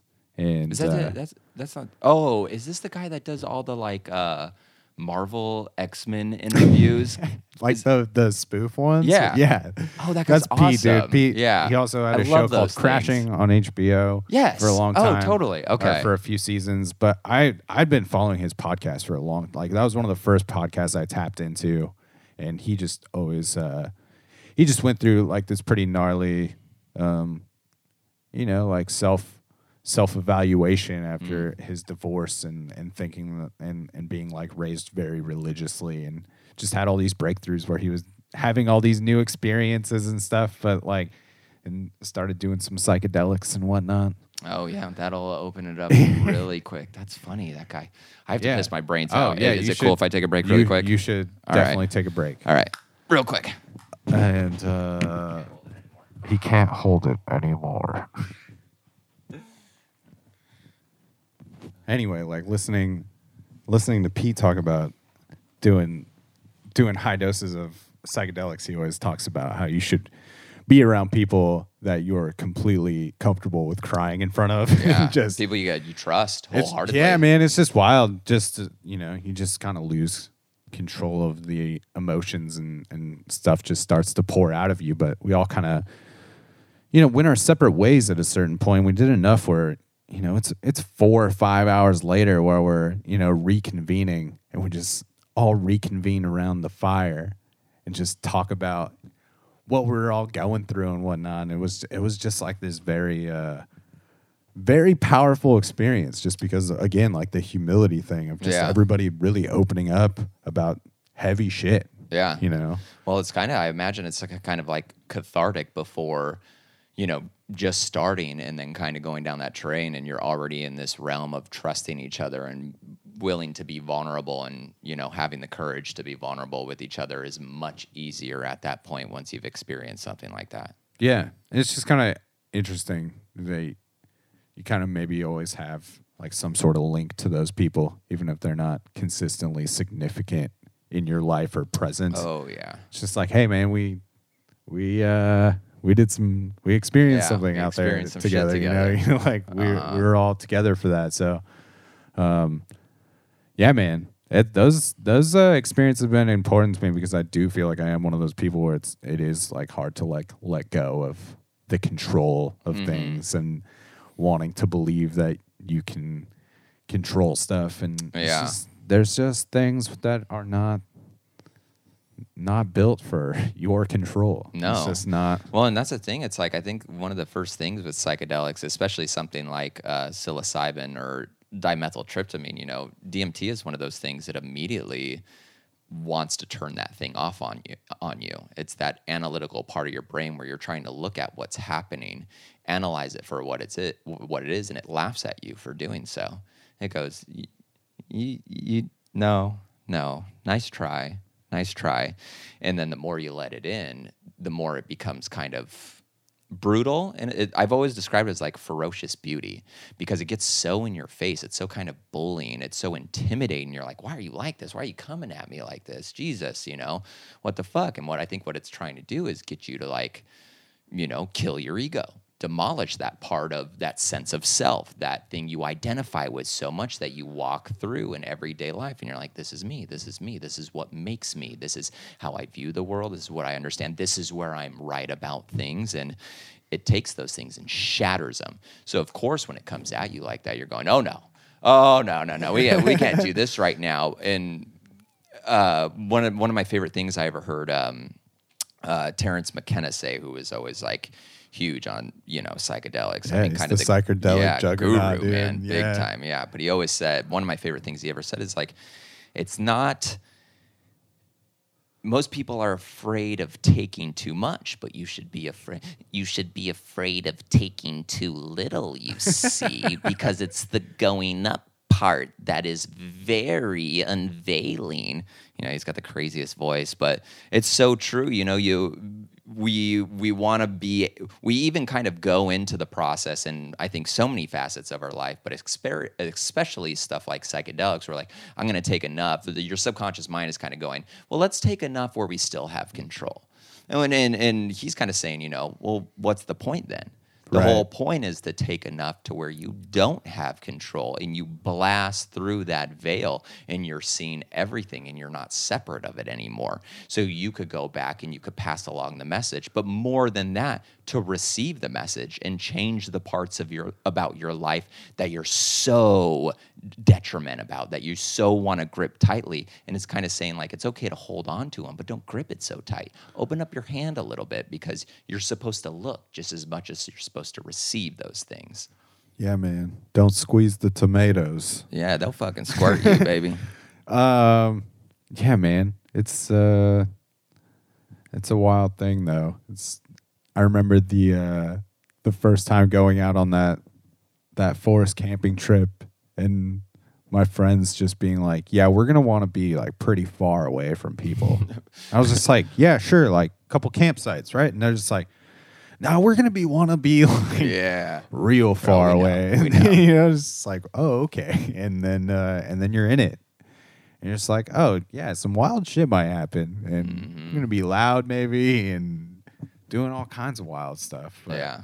And they could go, I mean, it's funny because sometimes it's like it doesn't even have to be this huge, deep, exploring the self and ripping you apart kind of thing. It's like I've had experience. I remember the last time I went camping with some buddies and did mushrooms, and I swear I'd been a stand-up comedian for fucking 10 years or some shit, because I was just on point. Like everything was hilarious, where, I'm just commentary on the trees and the sun and the clouds and how they work together. And for some reason, it was the funniest shit in the world. And the whole time, me and my buddy are just going back and forth about how silly nature is in general. Yeah. And we're not separate of it. It's so funny, dude, how apparent things become like simple things. My buddy and I were just talking about this. We did a Joshua Tree Oh, nice. trip, and we had like a really cool Airbnb on this property for a couple days, and we're just able to like wander quite a bit. And yeah, we're just wandering around blasted, just climbing up these mountains, talking about all these goofy, simple metaphors. Like he goes up this way and I go up the other way. And it's just like, yeah, man, all leads to all the roads lead to the same place. And just baby. like, just goofy stuff like that. But yeah, it took me, I think, maybe a few times though. That Joshua Tree experience was gnarly, because that was like really the first time where it was maybe the third time that I'd done a deeper trip, and I think I was a little more prepared for what that come up was going to feel like, and Yeah. just like what the whole experience was like, and a little less afraid, feeling a little more of like a veteran of the group, because I knew there was some newcomers, on that trip, and you're just like, well, I can't be the I can't be the one that's a mess here. I Right, gotta, yeah. I'm gonna have to babysit a little bit, so I better come maybe across not, at least yeah. like I know what I'm doing. Yeah, here. absolutely. But yeah, I just remember that one was kind of having this realization of the world just keeps on moving, and like it's okay if I just like step away from it for a few days and turn the phone on airplane mode for 5 days. Everything's still happening. Oh, the world, absolutely. The world is still moving. Yep. And they don't need me out there to keep it moving. Yeah, and in some ways, you're just as much of a part of it, even when you do step away. I think that's the important thing of it. It's like knowing when to be fully enthralled and when to step back. And I think that's that like polarity in us when it comes to what we exist in, whatever this thing is, in the universe in general. It's like I think everyone kind of experiences that at some point, whether it be psychedelic induced or through meditation or any type of spirituality where you have this moment and the clarity is that you're not separate from everything else that's going on. And even your separateness is kind of dwelling in and out of those things. Yeah. How do you deal with like ego stuff as far as having that wrapped up in your art, like with your band or maybe your solo project, Cult Crimes? Or I think it's more predominant in Cult Crimes than it is in Small Leaks because, you know, in Small Leaks, it's kind of like 4 dudes that we've been friends forever. You know, we've gone through some shit with each other. You have some people to ground you and big time. No one's going to let like London become the fucking prima donna of the bit. Like no one's going to let you do that shit, right? Right. No. Like it's just not acceptable. No, exactly. And someone's going to put you in the place. Yeah, we know each other way too well. And we're quick. You know, that's what's funny is like me and Judd's relationship, for example, who's the other vocalist in Small Leaks. And me and him like have a big part together in the writing of Small Leaks. And it's like, once we get a song going where me and Judd feel like, okay, oh, you got vocals for this? Like if one person says, I got an idea, I'm inspired. Like the other one immediately kind of takes the back seat. It's not like, well, because you have an idea, maybe I have an idea too. And so it's a interesting dynamic that I think may not work in a lot of bands with having 2 lead vocalists, where with us, we've been doing it so long that it feels natural. It's like we walk in the studio now and a lot of the time it's him either sitting at the computer, press and record, and me singing into a mic 2 feet away from him. So it's like I'll be singing my heart out and there's a dude hearing me a cappella like right there. But we trust each other, and we trust each other enough to the point where it's not only I feel vulnerable and I could do this and I could tap into this part of me, but I also trust you to tell me when I'm not going there and I'm falling short of that. Where we'll be quick to be like, if someone else is recording and they're not, you hear it on the other end, you know. Not only do you hear it on the other end, you know, man, it's like you're sitting there with the headphones on, but you're also hear them in the room with you, and you know, like either they hit it or they didn't. And we're very quick to be like, hey, that was great and all, but how about you do it like you mean it? Dude. You know? Such a vulnerable place to be in when Big time. everybody's sitting in that mixing room listening to you do the thing on the spot. Oh yeah. And with vocals, it's so different and than not like everything mixed else. in. or Yeah, anything, yeah. You know, it's just like the raw. Raw as fuck. Yeah. Yeah. And I mean, I think my voice is a lot more raw than Judd's voice. Judd's voice, I've always said, is quite angelic and beautiful, and mine is very more raw and emoting things. For sure. And it's the blend of those 2 worlds that's very exciting. Sometimes, you know, as much as those are our motifs we claim, the other person sometimes can do it better. And I think it's just knowing like, hey, this is what's best for the art. And so when you're in a band, and this kind of goes for all bands, like this is really my only advice for bands out there is like, it's not about your instrument. It's not about your vocal. It's not about how hard you've worked at getting really good at your instrument. And so your instrument needs to shine right now. It's about the fucking art. Like you want to be making a good song. You want to be making a good album. So try to take yourself as much out of that as possible, because that's when you're going to be able to have this kind of outside perspective and go, oh, this I could keep listening to this. I could keep listening to this instead of like, yo, do you hear that fucking drum part, dog? Like, yeah. You know what I mean? For sure. I mean, that's part of like taking the ego out of it too, though. Yeah. Because I mean, ultimately, when the priority and the game plan is to serve the song, and you start doing things like maybe you wrote all the lyrics and to this song, and you just decide, hey, Judd might be able to do this better than me. You know, I think that is such a gnarly boundary to like break through. Right. And I very much, I mean, I don't think that obviously doesn't serve the song in every project, and there's not always a reason for that to happen, but that's one of the things that I've always been interested in with bands where there's other singers, like maybe more than one, maybe not always like an even split on the lead vocals, but every once in a while someone else is singing lead, and it's like, well, who wrote like this song, you know? And do you guys explore, you know, if someone else might be better on the voice even though you wrote it? And it's just interesting to see who's like willing to to go that way with it. Oh yeah. You know? Well, and sometimes it's like we'll write lyrics for each other, which I think I probably consistently write more lyrics than Judd does, but there's still those times where it's like you could lay something down and be like, oh, this is kind of cool. And it could go either way. Like sometimes you could lay a vocal down and be like, I'm torn about it. There's parts of it I love, there's parts of it I hate. And then it's so great to have another vocalist there and like your best bud that you trust and go, hey, what do you think of this and how do you feel?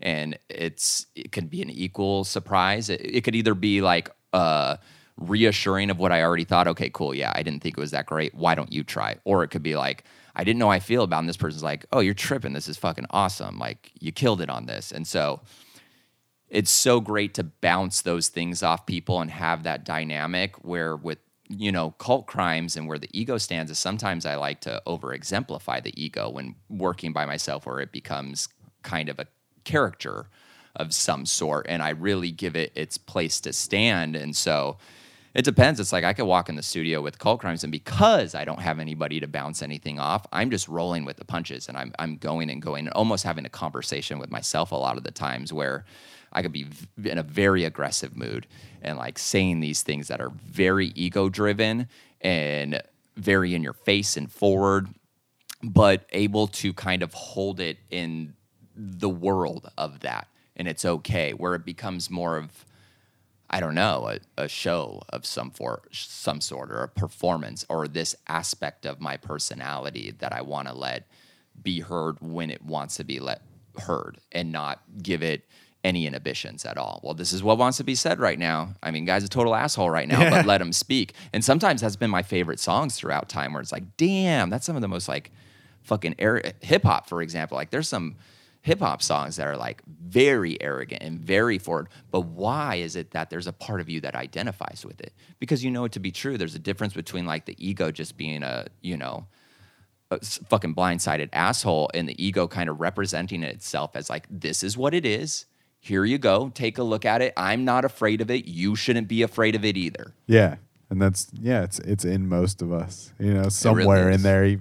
And yeah, that's wild. It's fuck,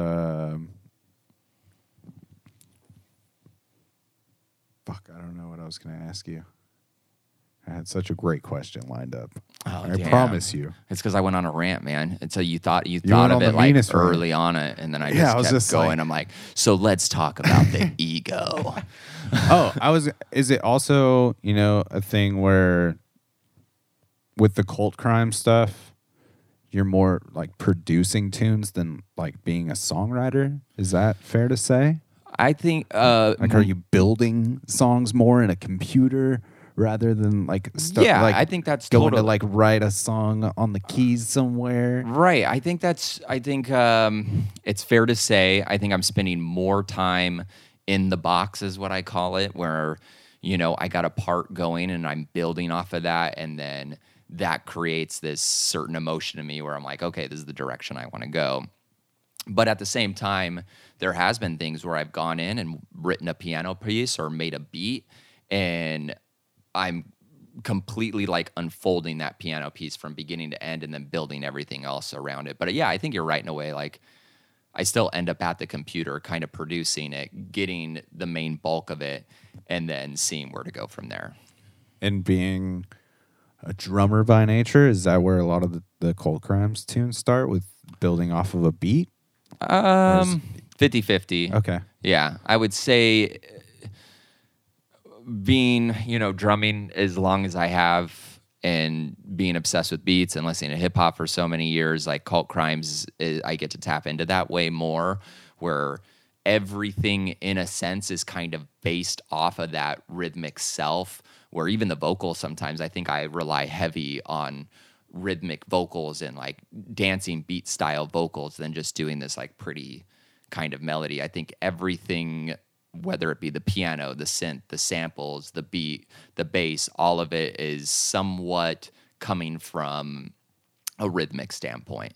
It's the dance within the self. My dance, unfortunately, is not always pretty, but I kind of let it unfold how it wants to and let it exist in its own world. Because I believe, that's what's so funny about nowadays with all of music. You think like 20 years ago, there was only so many genres of music and people would jump on those bandwagons, where I think now more than ever, it's like, dude, I hear so many different types of art and music from so many different angles that you would really think like, this doesn't have an audience.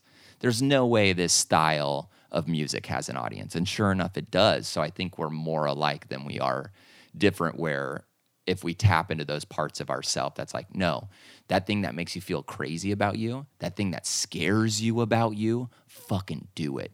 And Lean in. Yeah, lean in. And I think that's a big thing for me with Cult Crimes. It's like, I'm leaning into these very deep aspects of myself, even if they are ridiculous. And like, even a lot of the videos, me and John will make for Cult Crimes, it's like, I'll come to with these ideas, and I always kind of, it's that same conversation you have where you're like, I know this sounds crazy, and getting away from doing the preemptive, I know this sounds crazy, and just believing in what it is and going, I want to do this. This is why I want to do it.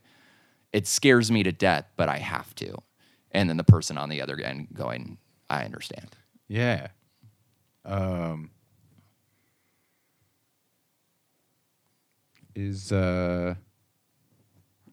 you kind of always seeking out new music, and do you listen to like a lot of stuff that maybe doesn't immediately click in with you?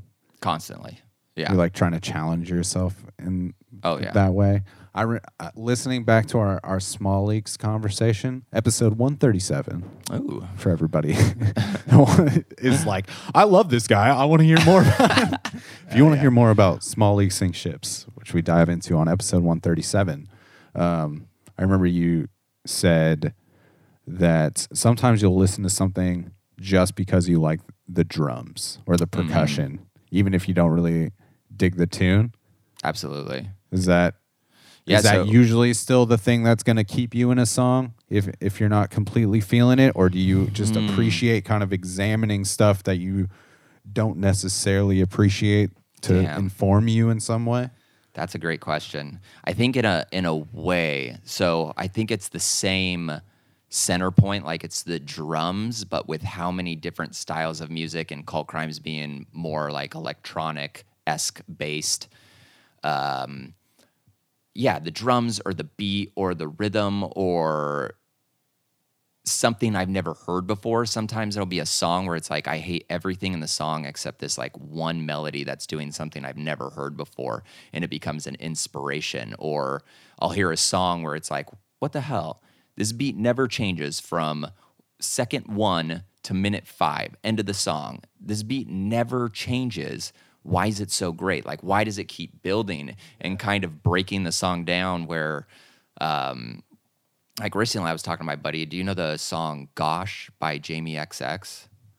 I do not. Instrumental electronic song, and it's kind of the same beat that starts with like just clapping, this kind of 120 BPM going, and then everything else builds around it, and you kind of realize the beat never changes the whole time, but it's the layering of the melodies around it and these little sounds and samples and synths that are happening as it goes up, where it's like, dude, I'm in love with this. And so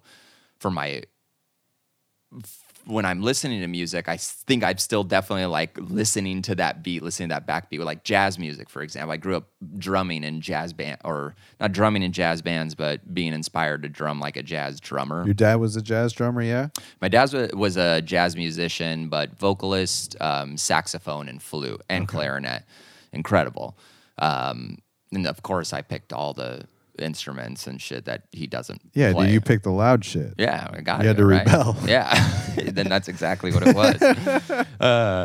And I remember, like, even now, it's like, I love jazz drumming. I'll always go to jazz and funk drummers, but I don't care for jazz music. So I'll listen to, like, jazz songs just to listen to the drums, but I don't care about anything outside of it. Like, I'm not a horn fan.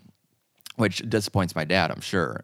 Sorry, disappoints Dad. me. Yeah. Jesus Christ. It's my favorite part of music. I know, man. No, it's a It's fine. It feels like a Fuck pretty your narrow. horns, dogs. Feels pretty Yeah, narrow. damn right. Is there like give me the exception- beat? I don't is give there a fuck excep- about is that there trumpet. exceptions for you though, where you're No, just like, there's- this band crushes, and I do like the horns.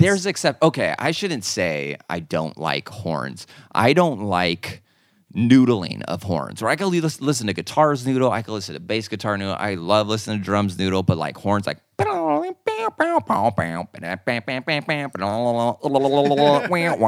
just like, I don't know. It doesn't do it for me. Yeah. But what I do, the kind of shit I do like about horns is kind of bands like Do Make Say Think or Fly Pan An and stuff that would kind of use these elongated horn sounds that would build these, you think of like a World War II battle-esque scene in a film and it has these kind of like elongated horn sounds. That shit I love. I'm like, yes. Yeah, give me that the more feeling. cinematic, Yes. orchestral. I could dig that, but noodling around I'm not into, which my dad's really good about it, and I'm like, yeah, that's fine. You're like, that's good. Yeah, I don't think I'm a solo fan. Like, what do you feel about? I don't think I like solos in music. Anytime I hear there is. Don't No, get me- I feel you. Yeah, I think that there's some people that have made me big fans, and I have I don't know. I have become such a big fan of jazz music over the last 6 or 7 years. dude, it's blown up right now. It's weird. I've just been exposed to it finally by some people, and I think I was like ready to hear it, and especially seeing it live. I don't know. There's just like something undeniable about seeing someone go nutty on a solo where I'm just yeah. like, Live's a different story. I don't even understand how you play that. But like, there's, on the flip side, there's not too much. Like, guitar shredders has never been like a big deal to me necessarily, except for maybe like Kirk Hammett of Metallica is like one of my, like, I've always like classic appreciated him and like his skill for it. Or like Hendrix, Oh, yeah. It's all shit that I've like come around to though. I think there was a very long time in my life, even though I've always felt like I've always listened to a lot of different types of music. I've always had different people feeding me a lot of different stuff from a very early age, listening to, Phil Collins to like punk rock very early, like 8 or 9, being exposed to like Quick some punk switch. music. And so like I've kind of always had appreciation for a wide range of music for a long time. But there was I don't know, man. There was forever where I was just all about the song and the lyrics. Yeah. And then maybe over the last 6-7 years had this transition of it's all about the feel of the song. Right. And that's all that matters to me now. Yep. And I'm still like a big singer-songwriter lyrics person as well, but I don't know. It's just flipped for me, and I hear it differently now. I just want to like lock into the groove of whatever's going on now, and sometimes the lyrics in the song become secondary in that way or something. Right. So Yeah. I mean, it's funny you say the lyrics become secondary because I think the times I've become most emotional in listening to music is instrumental songs.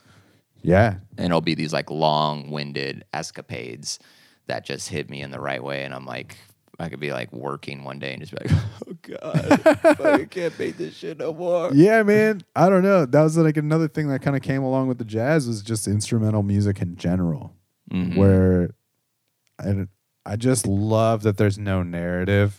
And it's just it's wherever I want to take it. Free There's flow. no one informing me of like what I'm supposed to feel in some way in this moment. It's not just the sad dude with this guitar telling you like this heartbreaking story or something. Yeah, you get more lost in that. Yeah, you just kind of like can slip into it. And then, yeah.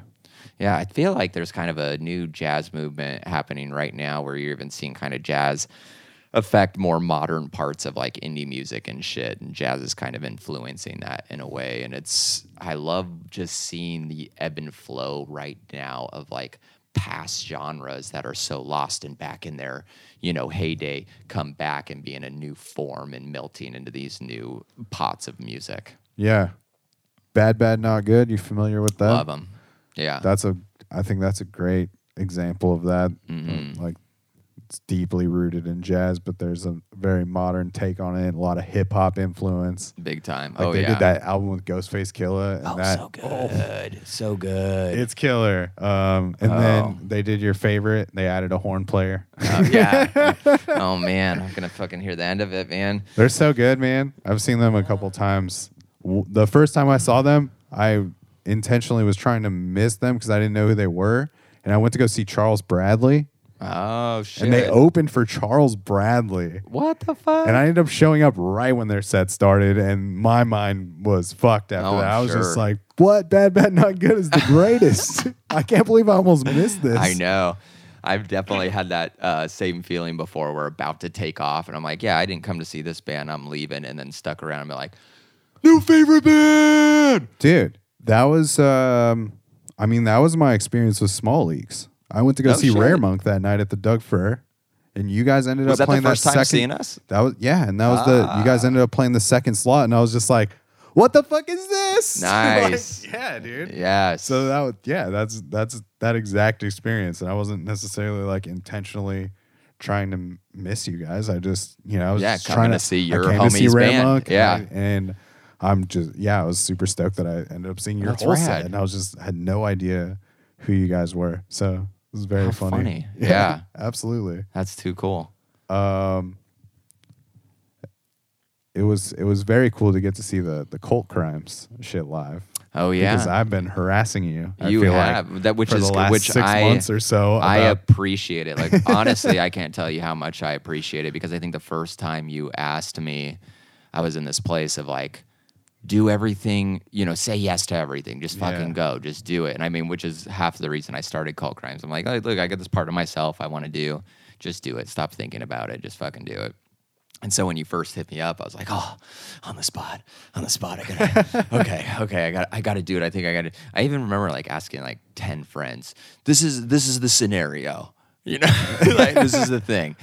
And then eventually I was just kind of like, you know what? I want to feel comfortable up there. I want to feel like I'm in my zone. And so I think by telling you no the first time, it still made me really realize, okay, it's time to work on a live set. Make this come together live. So by the next time you asked me, and I had already told myself, I was like, next time Dan asks me to play the show, I'm saying gonna do yes. Yeah, I'm just going to do it. it was understandable, very understandable after I actually got to see you like put it in motion because it's a lot of shit going on, man. It is, yeah. Like just your setup alone. I know. It's like for a solo performer, and I forgot the dude's name that performed with you that night. John, yeah. John, you had John play for a couple songs. Yeah, last 2 songs, so mainly was me with some electronics and a mic in my hand, and then last 2 songs I got on But drums, dude, and then he got on guitar. For a quote unquote solo artist, you're bringing so much gear. Yeah. Oh, yeah. Into this thing. I know. There's a lot. There's a lot going on. So Yeah. I understand. Like Loading up, I remember looking at my buddy, and I was just like, I have way too much gear for one person.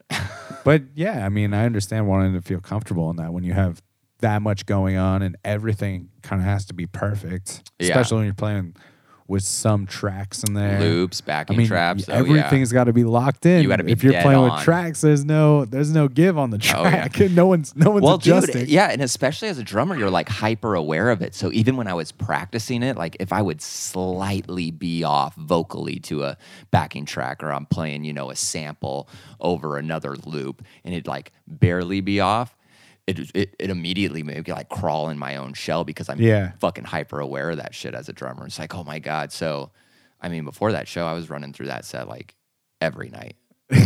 Every night, dude.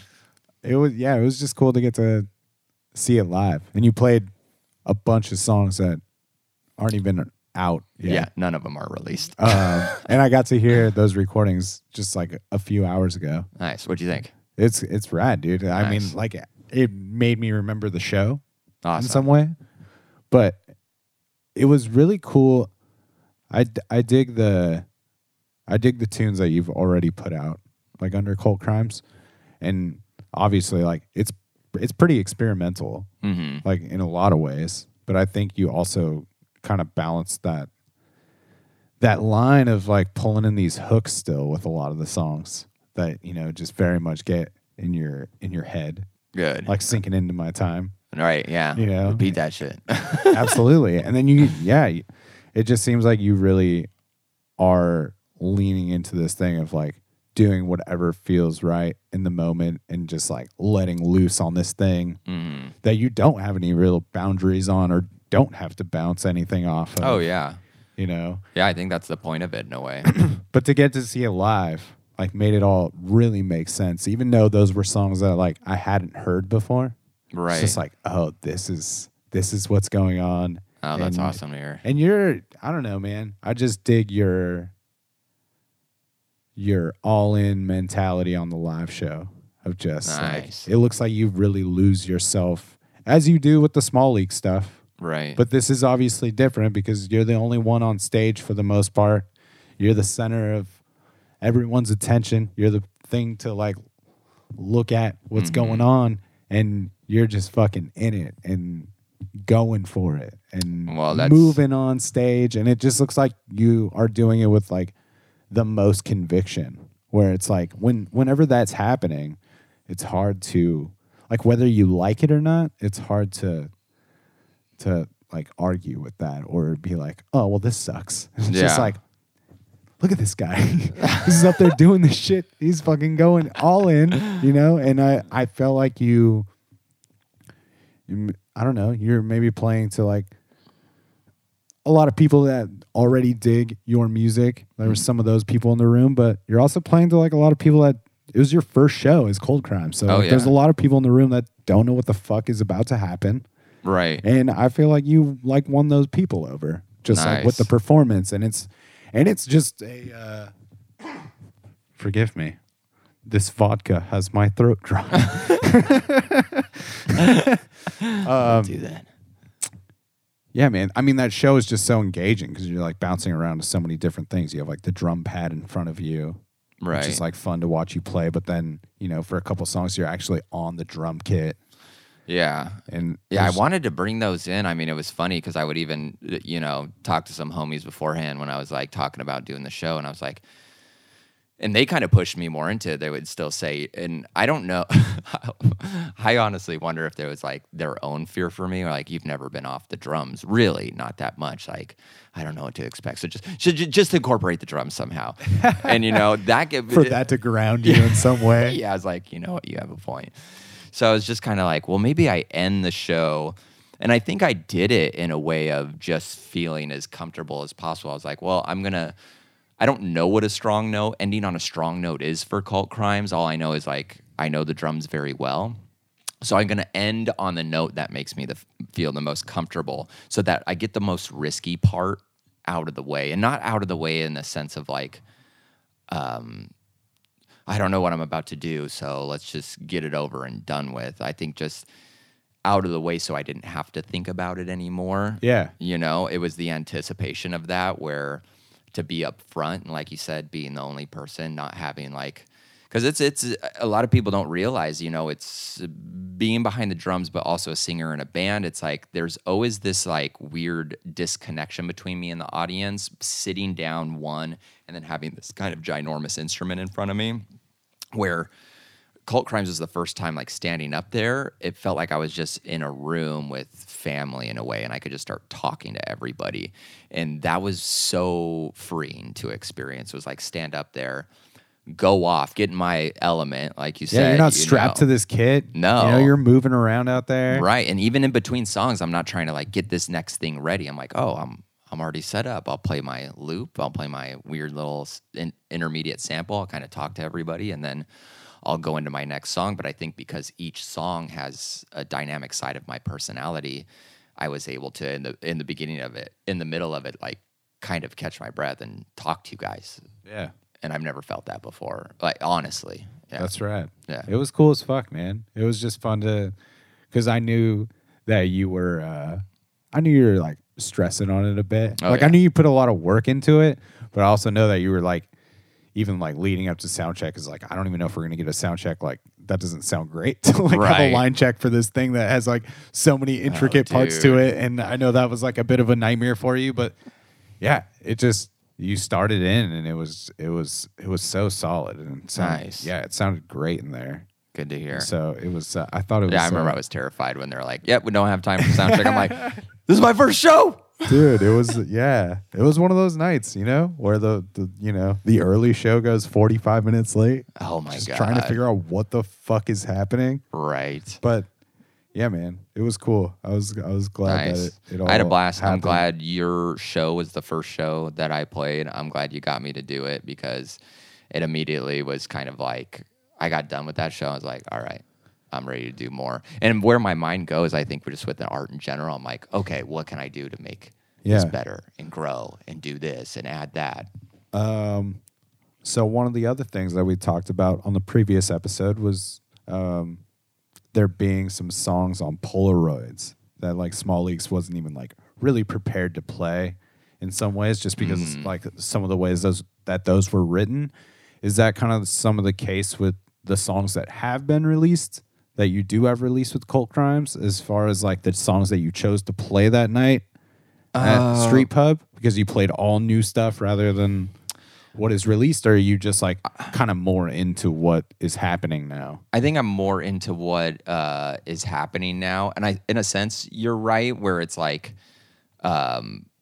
I had all this stuff, and it's kind of like, what do I want to do? And the whole thing seemed new in general. So how am I going to do this? It's not what I'm used to, in that sense. But for the most part, I think I think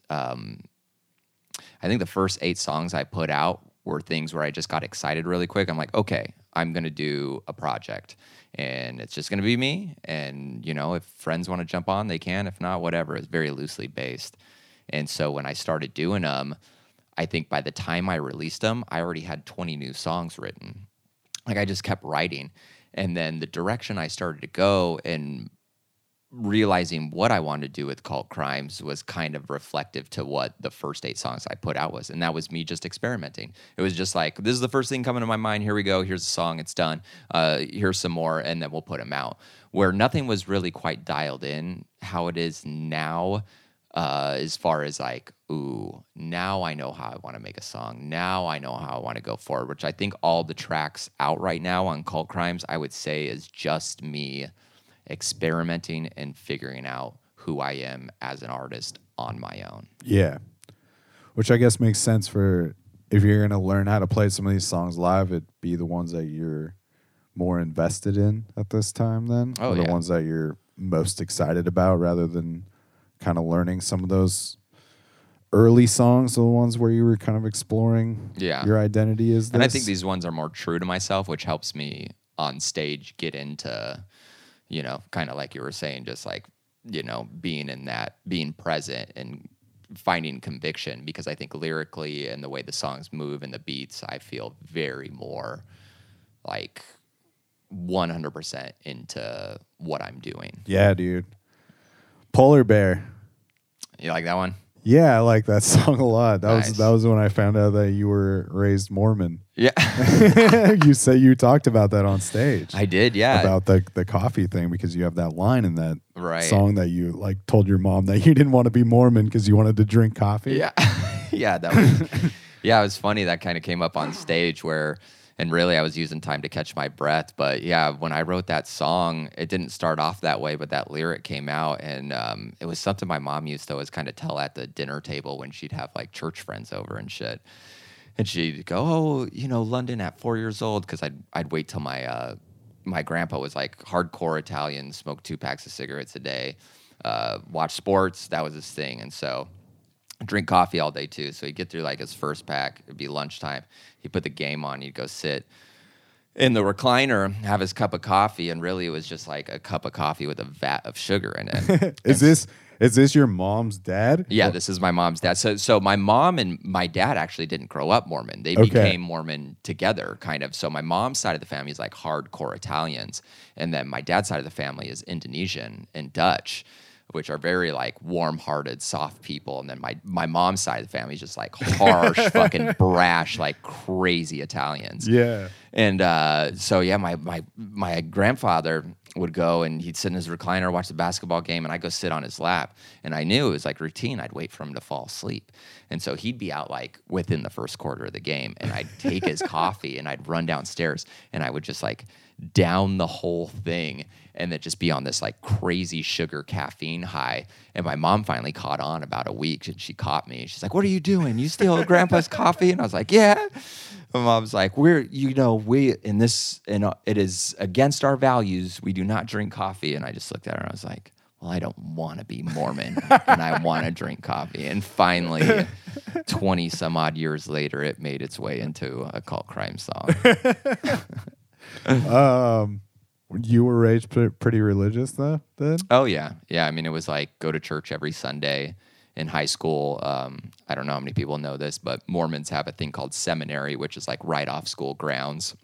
So one period out of every day you go to seminary too. So by the time you're in high school, you're pretty much going to church every day except Saturday for a period of time. But yeah, my parents, I mean, I grew up in the Mormon community, but in a very hard area and neighborhood. So it was funny. So it was very different, like polar opposites of my life, where it's like you had the church community, the religious, and most Mormons, like it's in the lineage. Pretty you know, wealthy. Yes, and it goes way back. It's just like gone down generation. And so with my parents, they became Mormon together, and so I think they were a little bit more lenient. And they kind of got it, but I was a kid, man. It was like anything you told me not to do, I was gonna do. Like I'm getting into it, you know. And so, yeah, you started rebelling against it pretty early on. Oh, yeah. I mean, as much as it's like an ongoing joke, if I said that to my mom when I was 4 years old, I mean, I felt that way. And I was constantly like the day I turned 18, because that was always the thing. It was like when you turn 18, then you have a decision. Then you don't have to go to church. And it was like the fucking day of my 18th birthday. I'm like, I'm not going to church anymore. I'm done with this. Quickly, pretty like questioning everything around you. And oh, yeah. I mean, I would say even like age... probably like 13 to 21 or maybe 14, like right around puberty or something to 21, I was like hardcore atheist. We're to the point where it's like anybody who was religious or spiritual or talked about God, I would take as like a moment to hit and just like, you know, clever joke or like talk some shit or whatever. And now here I am, like spirituality is one of the biggest part of my life. Not religious, but you know. Yeah, man. I mean, I'm the same way, sort of, as far as that route. I was never wildly religious or infected by it, but grew up Catholic, going to church with my mom on most Sundays. It wasn't every Sunday. Like, and is your family still Catholic? She's a pretty lenient, person. She's not going to church every Sunday, so I wasn't going to church every Sunday. My dad was Jewish, but not practicing.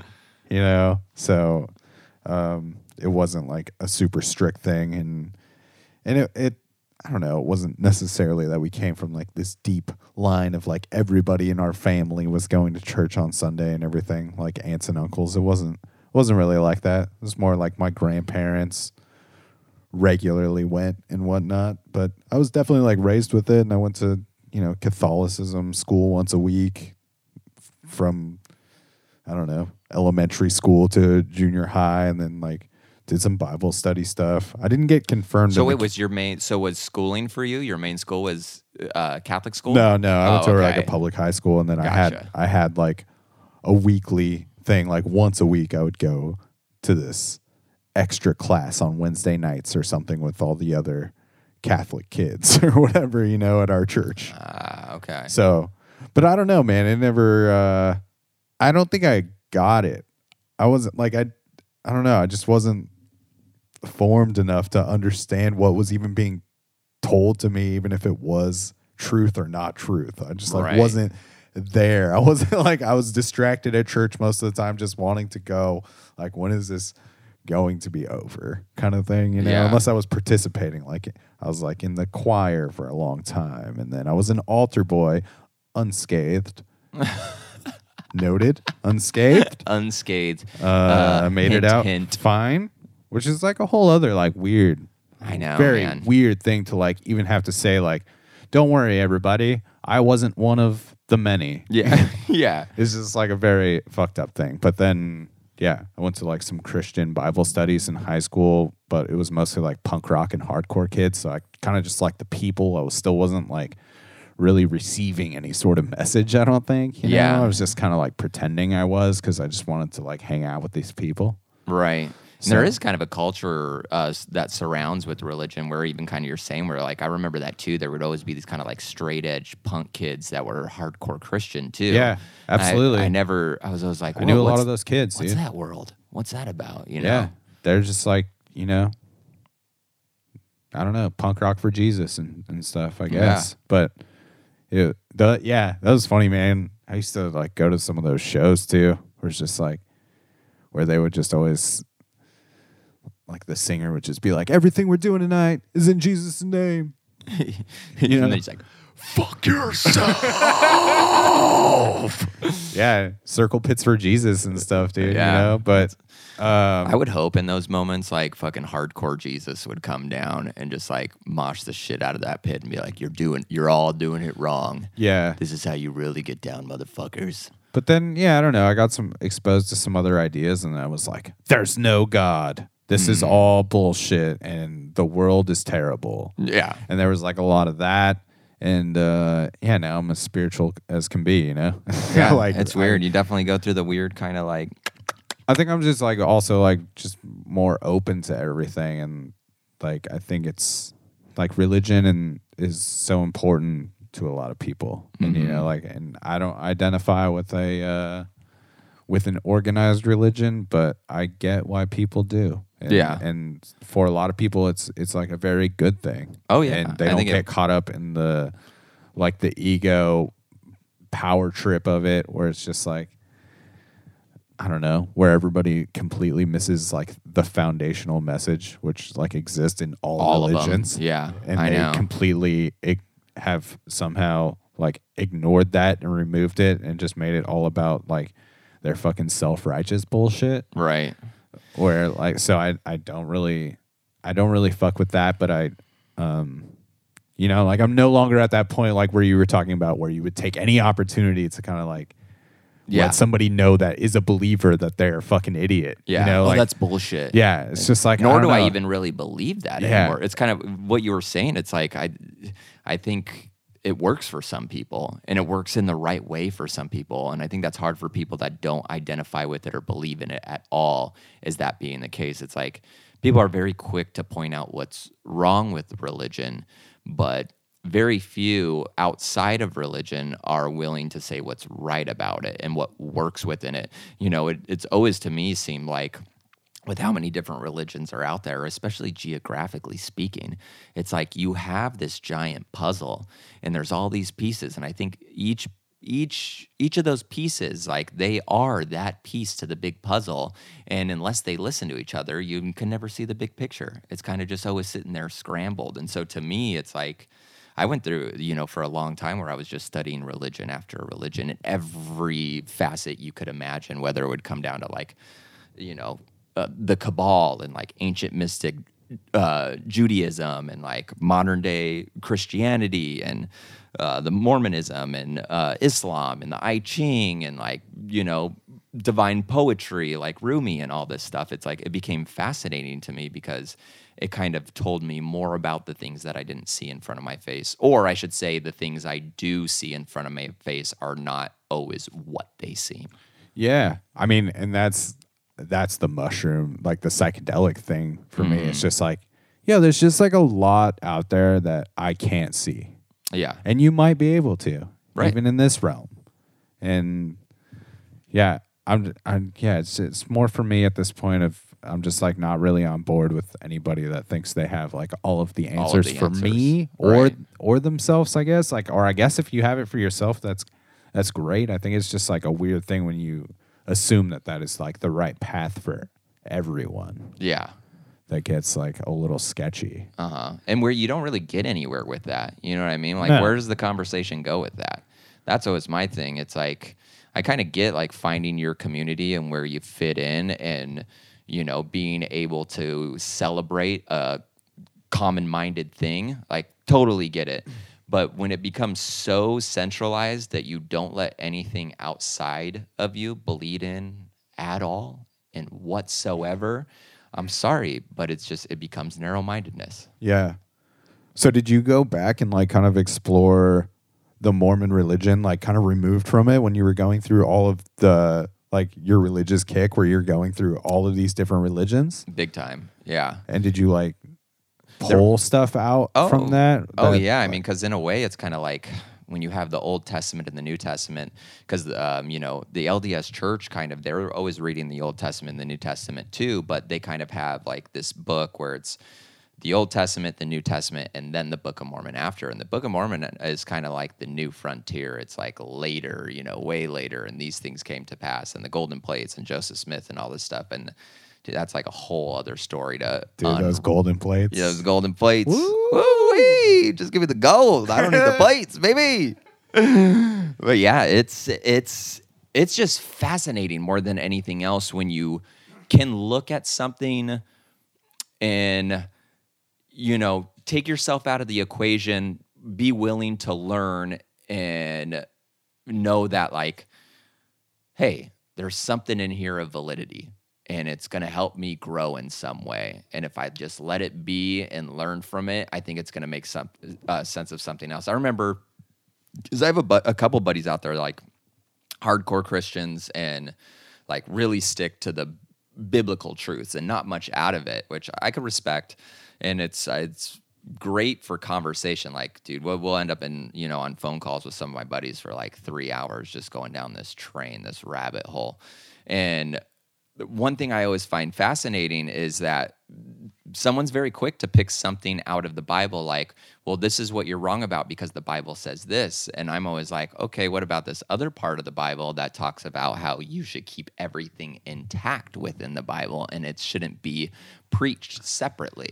And then it kind of opens it up. It's like, well, there's your cosmic truth within it all, is that none of it's separate. And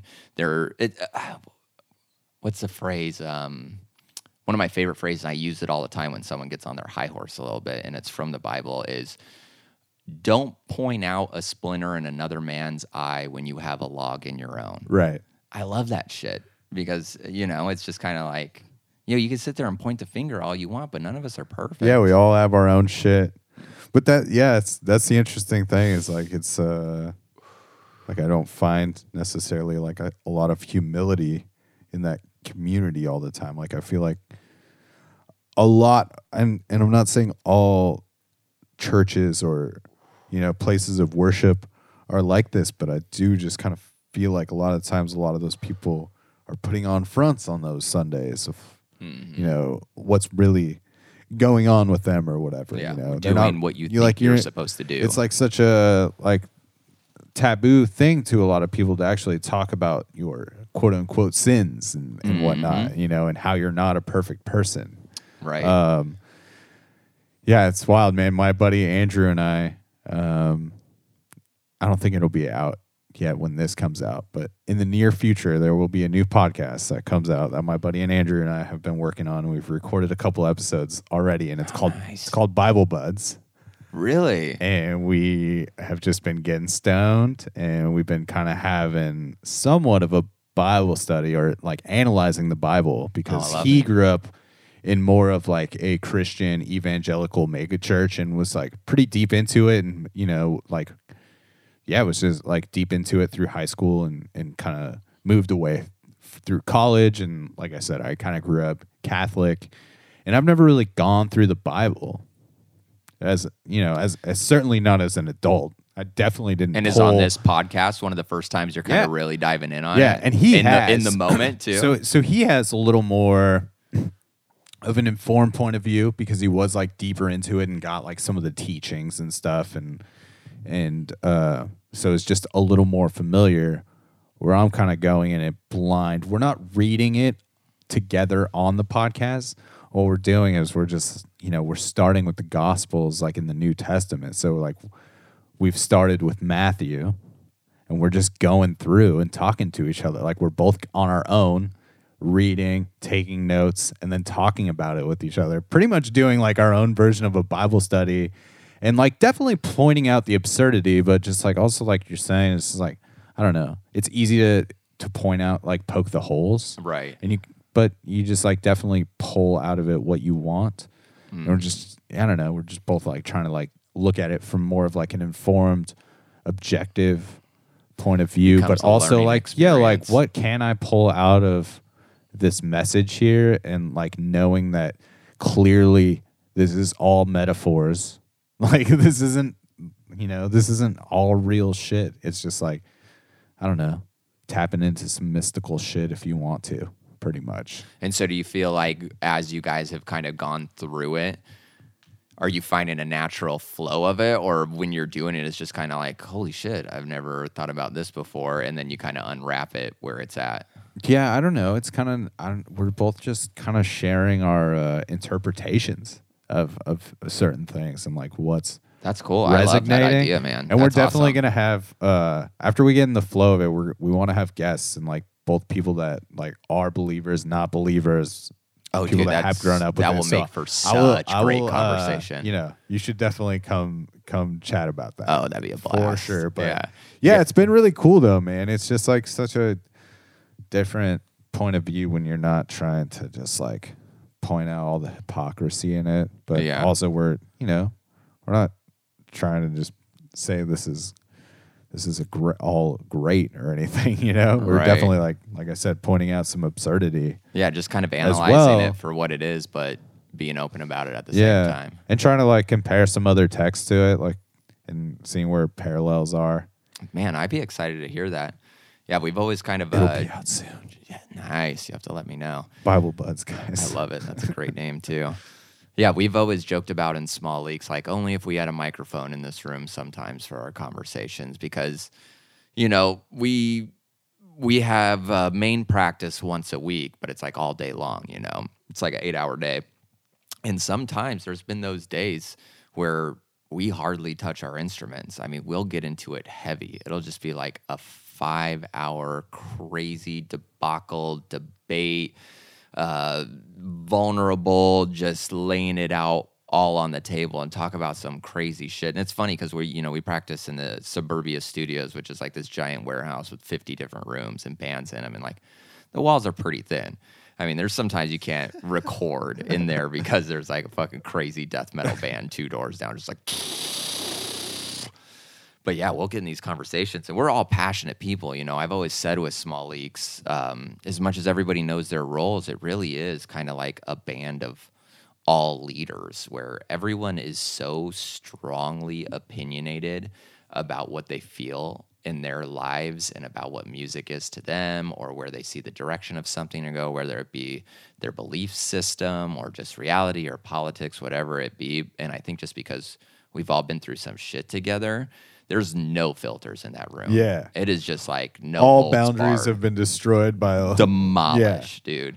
It's wild. And we've really said it. I don't mind saying it out there in the public, but we've like gotten to the end of conversations and just kind of look at each other and go, do you think any other bands talk to each other like this?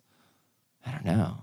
I hope so. I hope they have these conversations. No, that's killer, dude. Yeah. I think that's fun when you like have those people to have those conversations. Oh yeah, with. 10 times better than small talk, man. It's like you can only sit there for so long talking about just everyday bullshit, but man, when you get into it, there's a part of you that you even learn from. You're like, oh shit, I'm more passionate about stuff than I even realize, and kind of going like, I should probably be talking about this more. Yeah. Yeah.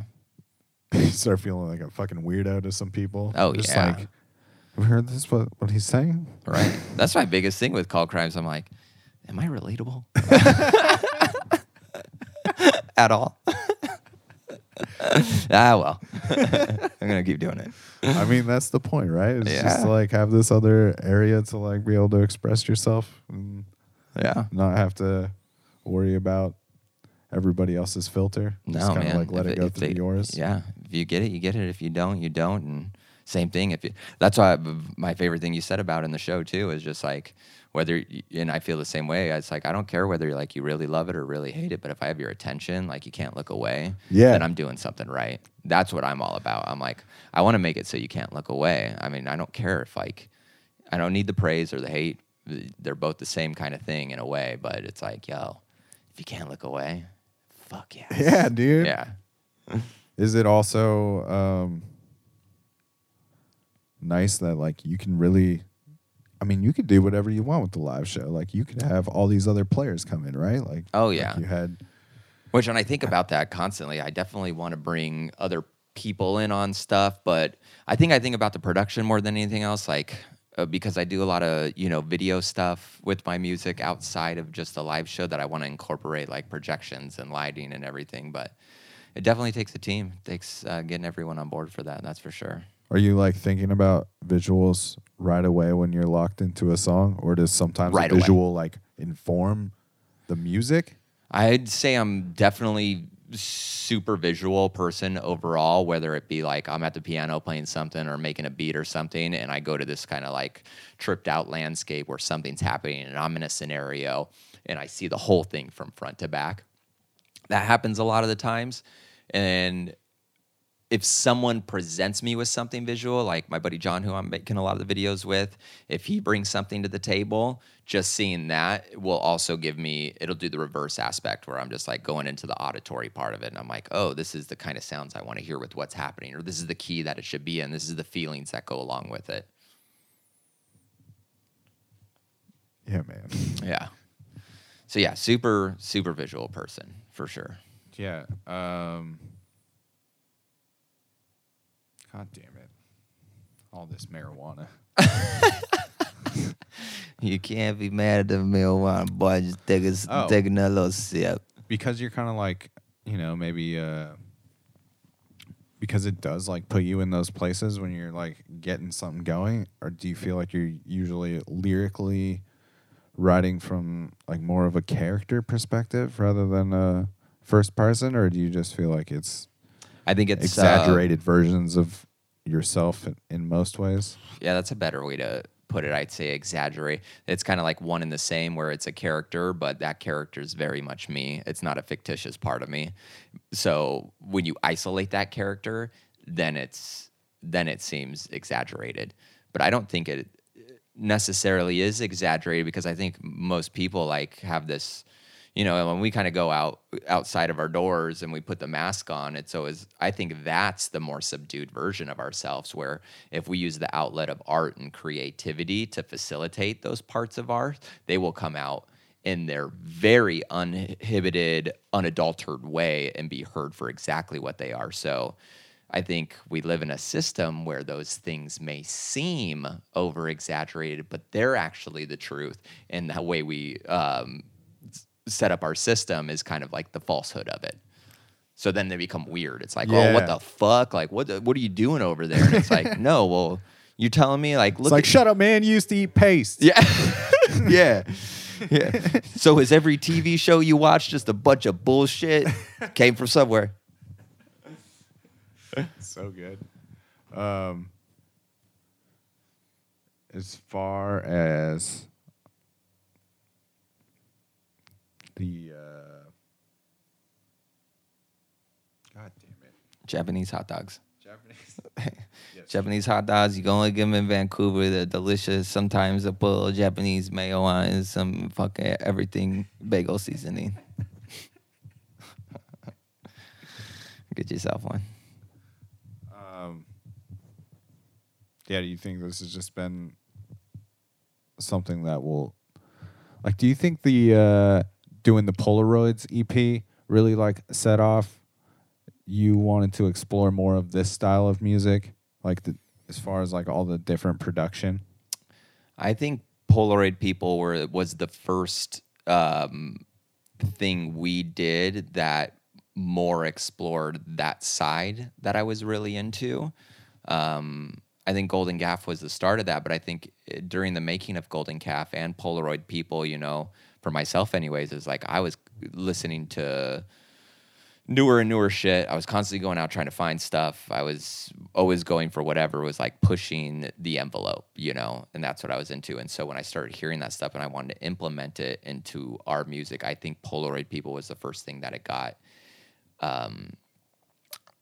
Especially like Maurice's Monsters. That, for example, I think is the most coming from my most recent background of what I've either been influenced by or really wanting to dive into, or feeling like it's the most creative thing happening in music right now, and going, well, this is the thing I want to do with it. Yeah. And I know your day to day is also like music based, like within the publishing, Right. licensing world. Right. Like, what do you do within that? Like, what is? So basically, I think when you break it down, I run a label, but we specifically do publishing and licensing for artists. But then we also do like random projects. So we'll do compilations or events or team ups with like charities and shit, and then like have artists come in and be a part of it. And, but yeah, the main thing I would say is getting people publishing deals and then getting their music out onto platforms, whether that be a sync through television, film, online commercials, all that shit. And it's definitely a big world when it comes to that. Did you kind of get into that because you were involved on some of the business side of what was going on with Small Leaks, or did that just come about in other ways? Totally. I think I became good friends when Small Leaks got signed to Lefse Records. I became good buds with the CEO of Lefse Records, and I think just hanging out with him and kind of working on projects, I would kind of see. And I've always been like observational that way, where if I get around someone that I'm motivated by, like Johnny, for example, who I make videos with too, it's the same thing. If it's someone I see who's really good at their craft and I respect it, and it's creative in some form or has to do with what I'm into too, like I just want to know like how it works, how it all goes down. Not only that, like it's good for any artist to really know how the industry works, because that's really why so many artists get fucked over. It's just because all they do is create and make art, which I would love to just create and make art, but when you don't know the business aspect of it, it's very easy to get fucked over and not know what someone is talking to you about at all when it comes to making money off of your art. For sure. Is it so when you're like putting together Cult Crimes, does that completely like inform your approach to how you're putting out music or kind of branding the thing? Or are you kind of good about detaching yourself from I think a little bit of both. I think branding is fun. It's like you can't take yourself too seriously. So find the things that you really love and you have fun within it, and over exemplify it or brand yourself some way with it. If it's completely like fictitious or made up, it might feel like bullshit. Some people are good at that, and if you're good at it, all for it. Like, go for it. I really don't have judgment either way. I think it's when you sit back and do nothing, or you're scared to act on the business aspect or the monetary versions of what your craft is. Because ultimately, for me anyways, it's like I don't want to be doing anything else. I want to be creating, and so if I have to find a way to only do that, I'll have to do, find a monetary gains from it as well. So it warrants it. Yeah. It's, I don't know. It's crazy now with all the social media. It just seems like it's such a big part of it now. Huge part. And it's crazy because, I don't know, everybody, you can kind of sell yourself like via this Instagram channel now, and kind of create like this persona or whatever, like through it. And some people are like very good at like being super entertaining on there all the time. Mm-hmm. But it's also like, it seems like there's so many pitfalls in that too, of just like being gross about it and like just being like terribly annoying with it. And I don't know, I'm sure that like people think that I'm fucking terribly annoying with social media. I think that probably some people feel the same way about me or anything else I'm involved with. I think we might think that on other projects, and maybe it just comes down to it being done well and it not being done well. Or I don't know, I'm sure I've seen stuff out there, even if it's done well, it's fucking annoying because it's just, there's no substance to it. Yeah. And that's the biggest difference. It's like if there's no root here, if there's no substance, and then you're shoving it down someone's throat, for me, it's like I don't care about it because I don't feel like you care that much about it. You just want a platform to be successful. And so it's the chase of success versus the chase of your art being successful, which is two very different things, actually. Yeah, I think it's like easy to get caught up in that too, of focusing too much on like building this brand and not spending any time on the craft too. Yeah. Like, there's a lot of that. Oh yeah, dude. Okay, I've been doing a really weird thing lately. Just gonna get into it. Yes. But yes. so I've been doing this thing like I love the idea of how the subconscious mind works. And there's all these things you could get into through meditation or when you're waking up or when you're falling asleep, where you kind of get in contact with your subconscious mind and you ask it questions and shit. One of the things I remember reading about was like if you wake up abruptly between like 3 and 5 a.m. and you have this sudden like I'm awake. And a lot of, artists and like greats in the past have had this happen where they wake up in this time and they'll go into meditation or they'll go into this like just start creating, whether they're a writer, they start writing on their book or, making art, whatever ends up being. That's where it comes from. It's like this dream world that's tapping into yourself and trying to give you advice. This is what you should be doing right now. This is what you got to do. So I was reading all about this super recently. I was like, interesting. Okay. This is like when the angel comes to Joseph and visits him. Yeah. This is my journey of becoming Mormon again, dude. Don't ruin What it if for this me. podcast leads you back? God.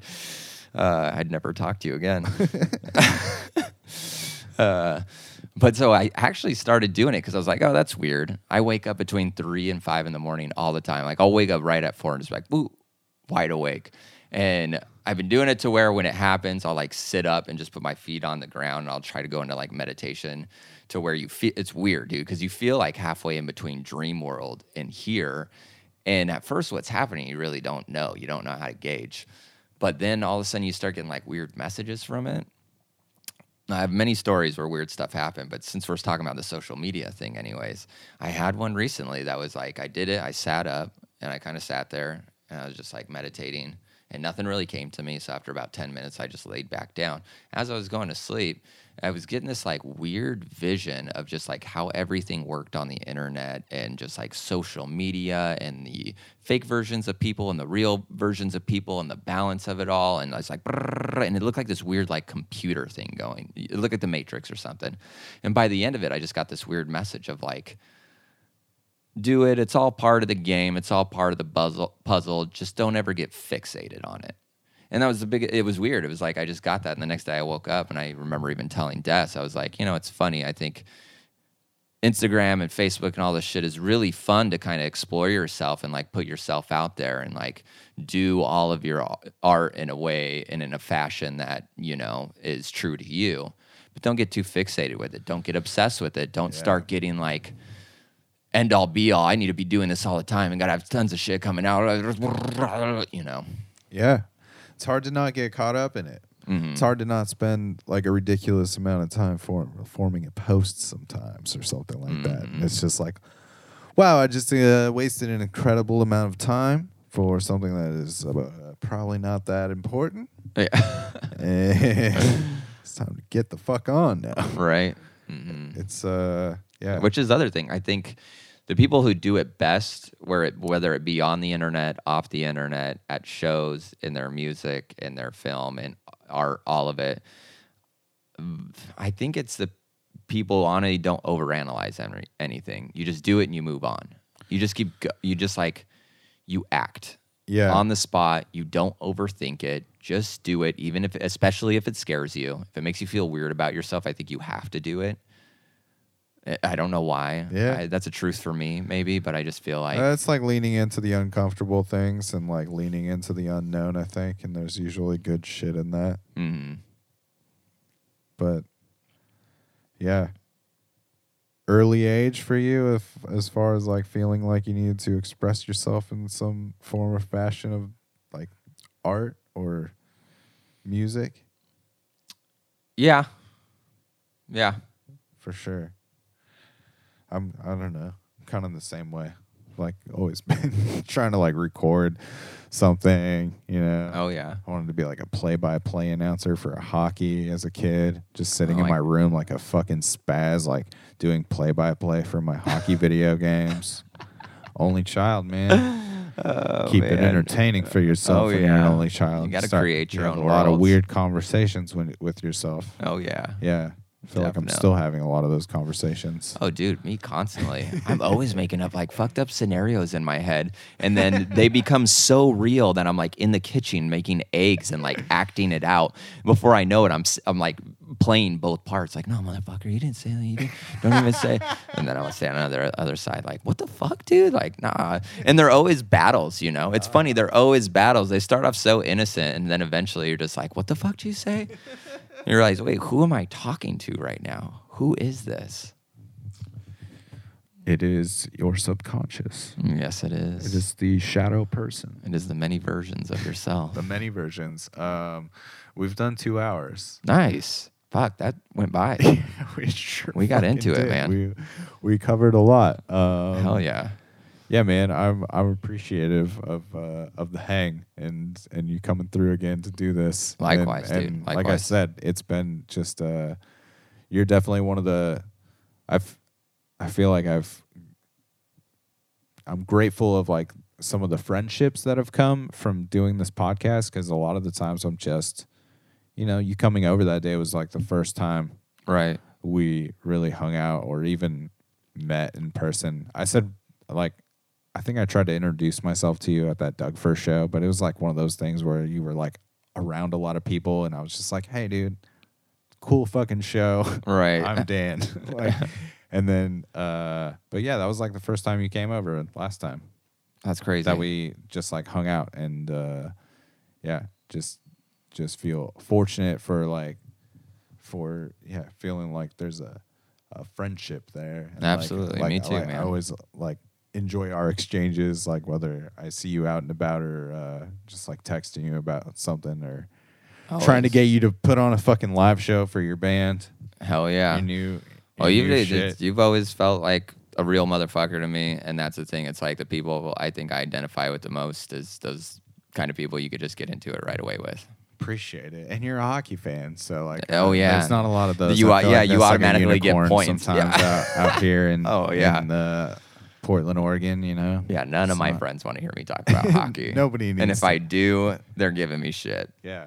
Yeah. But also just appreciate the vulnerability for jumping on the mic and just like talking about anything Always, man. is very cool. So it's a pleasure to get to hang with you for episode 200 Two of hundo. this fucking podcast. Lundo on episode 2 hundo. Oh no. Oh, Yep, watch this thing's out. going off the rails.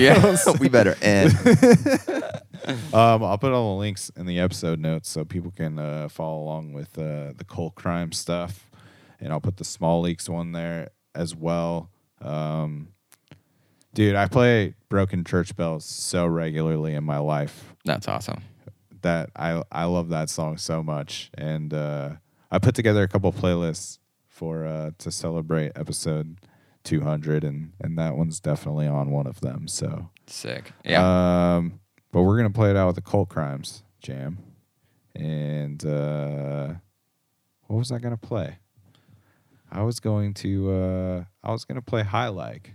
Nice. I feel It's a like weird that's got a one. little bit of everything. It does. That's like one of those jams though that I think you go pretty like experimental with it, Right. but if you just give it time, it goes somewhere completely different. Right. And has like these very like hooky melodic moments too. Nice. But that song is like very all over the place. Well, at I'm the glad top, you could and dip into it. I can dip into it. I Love it. I dip. Yeah. You dip hard, boy. I dip hard. And we end every episode of this podcast with the guest saying the tagline for the show, which is "It's a program." So if you can sign off episode 200 properly, I would much appreciate it. This is Lundo with Cult Crime, Small Leaks. It's a program. He nailed it, everybody. We went deep on this one. We went deep, and that is the Jelly Jams, everybody. We're playing it out with High Like. I'll put all the links in the episode notes, and we will catch you on the flip side, Portland. Boom. Do what you have to, even if it hurts you. Come to the water.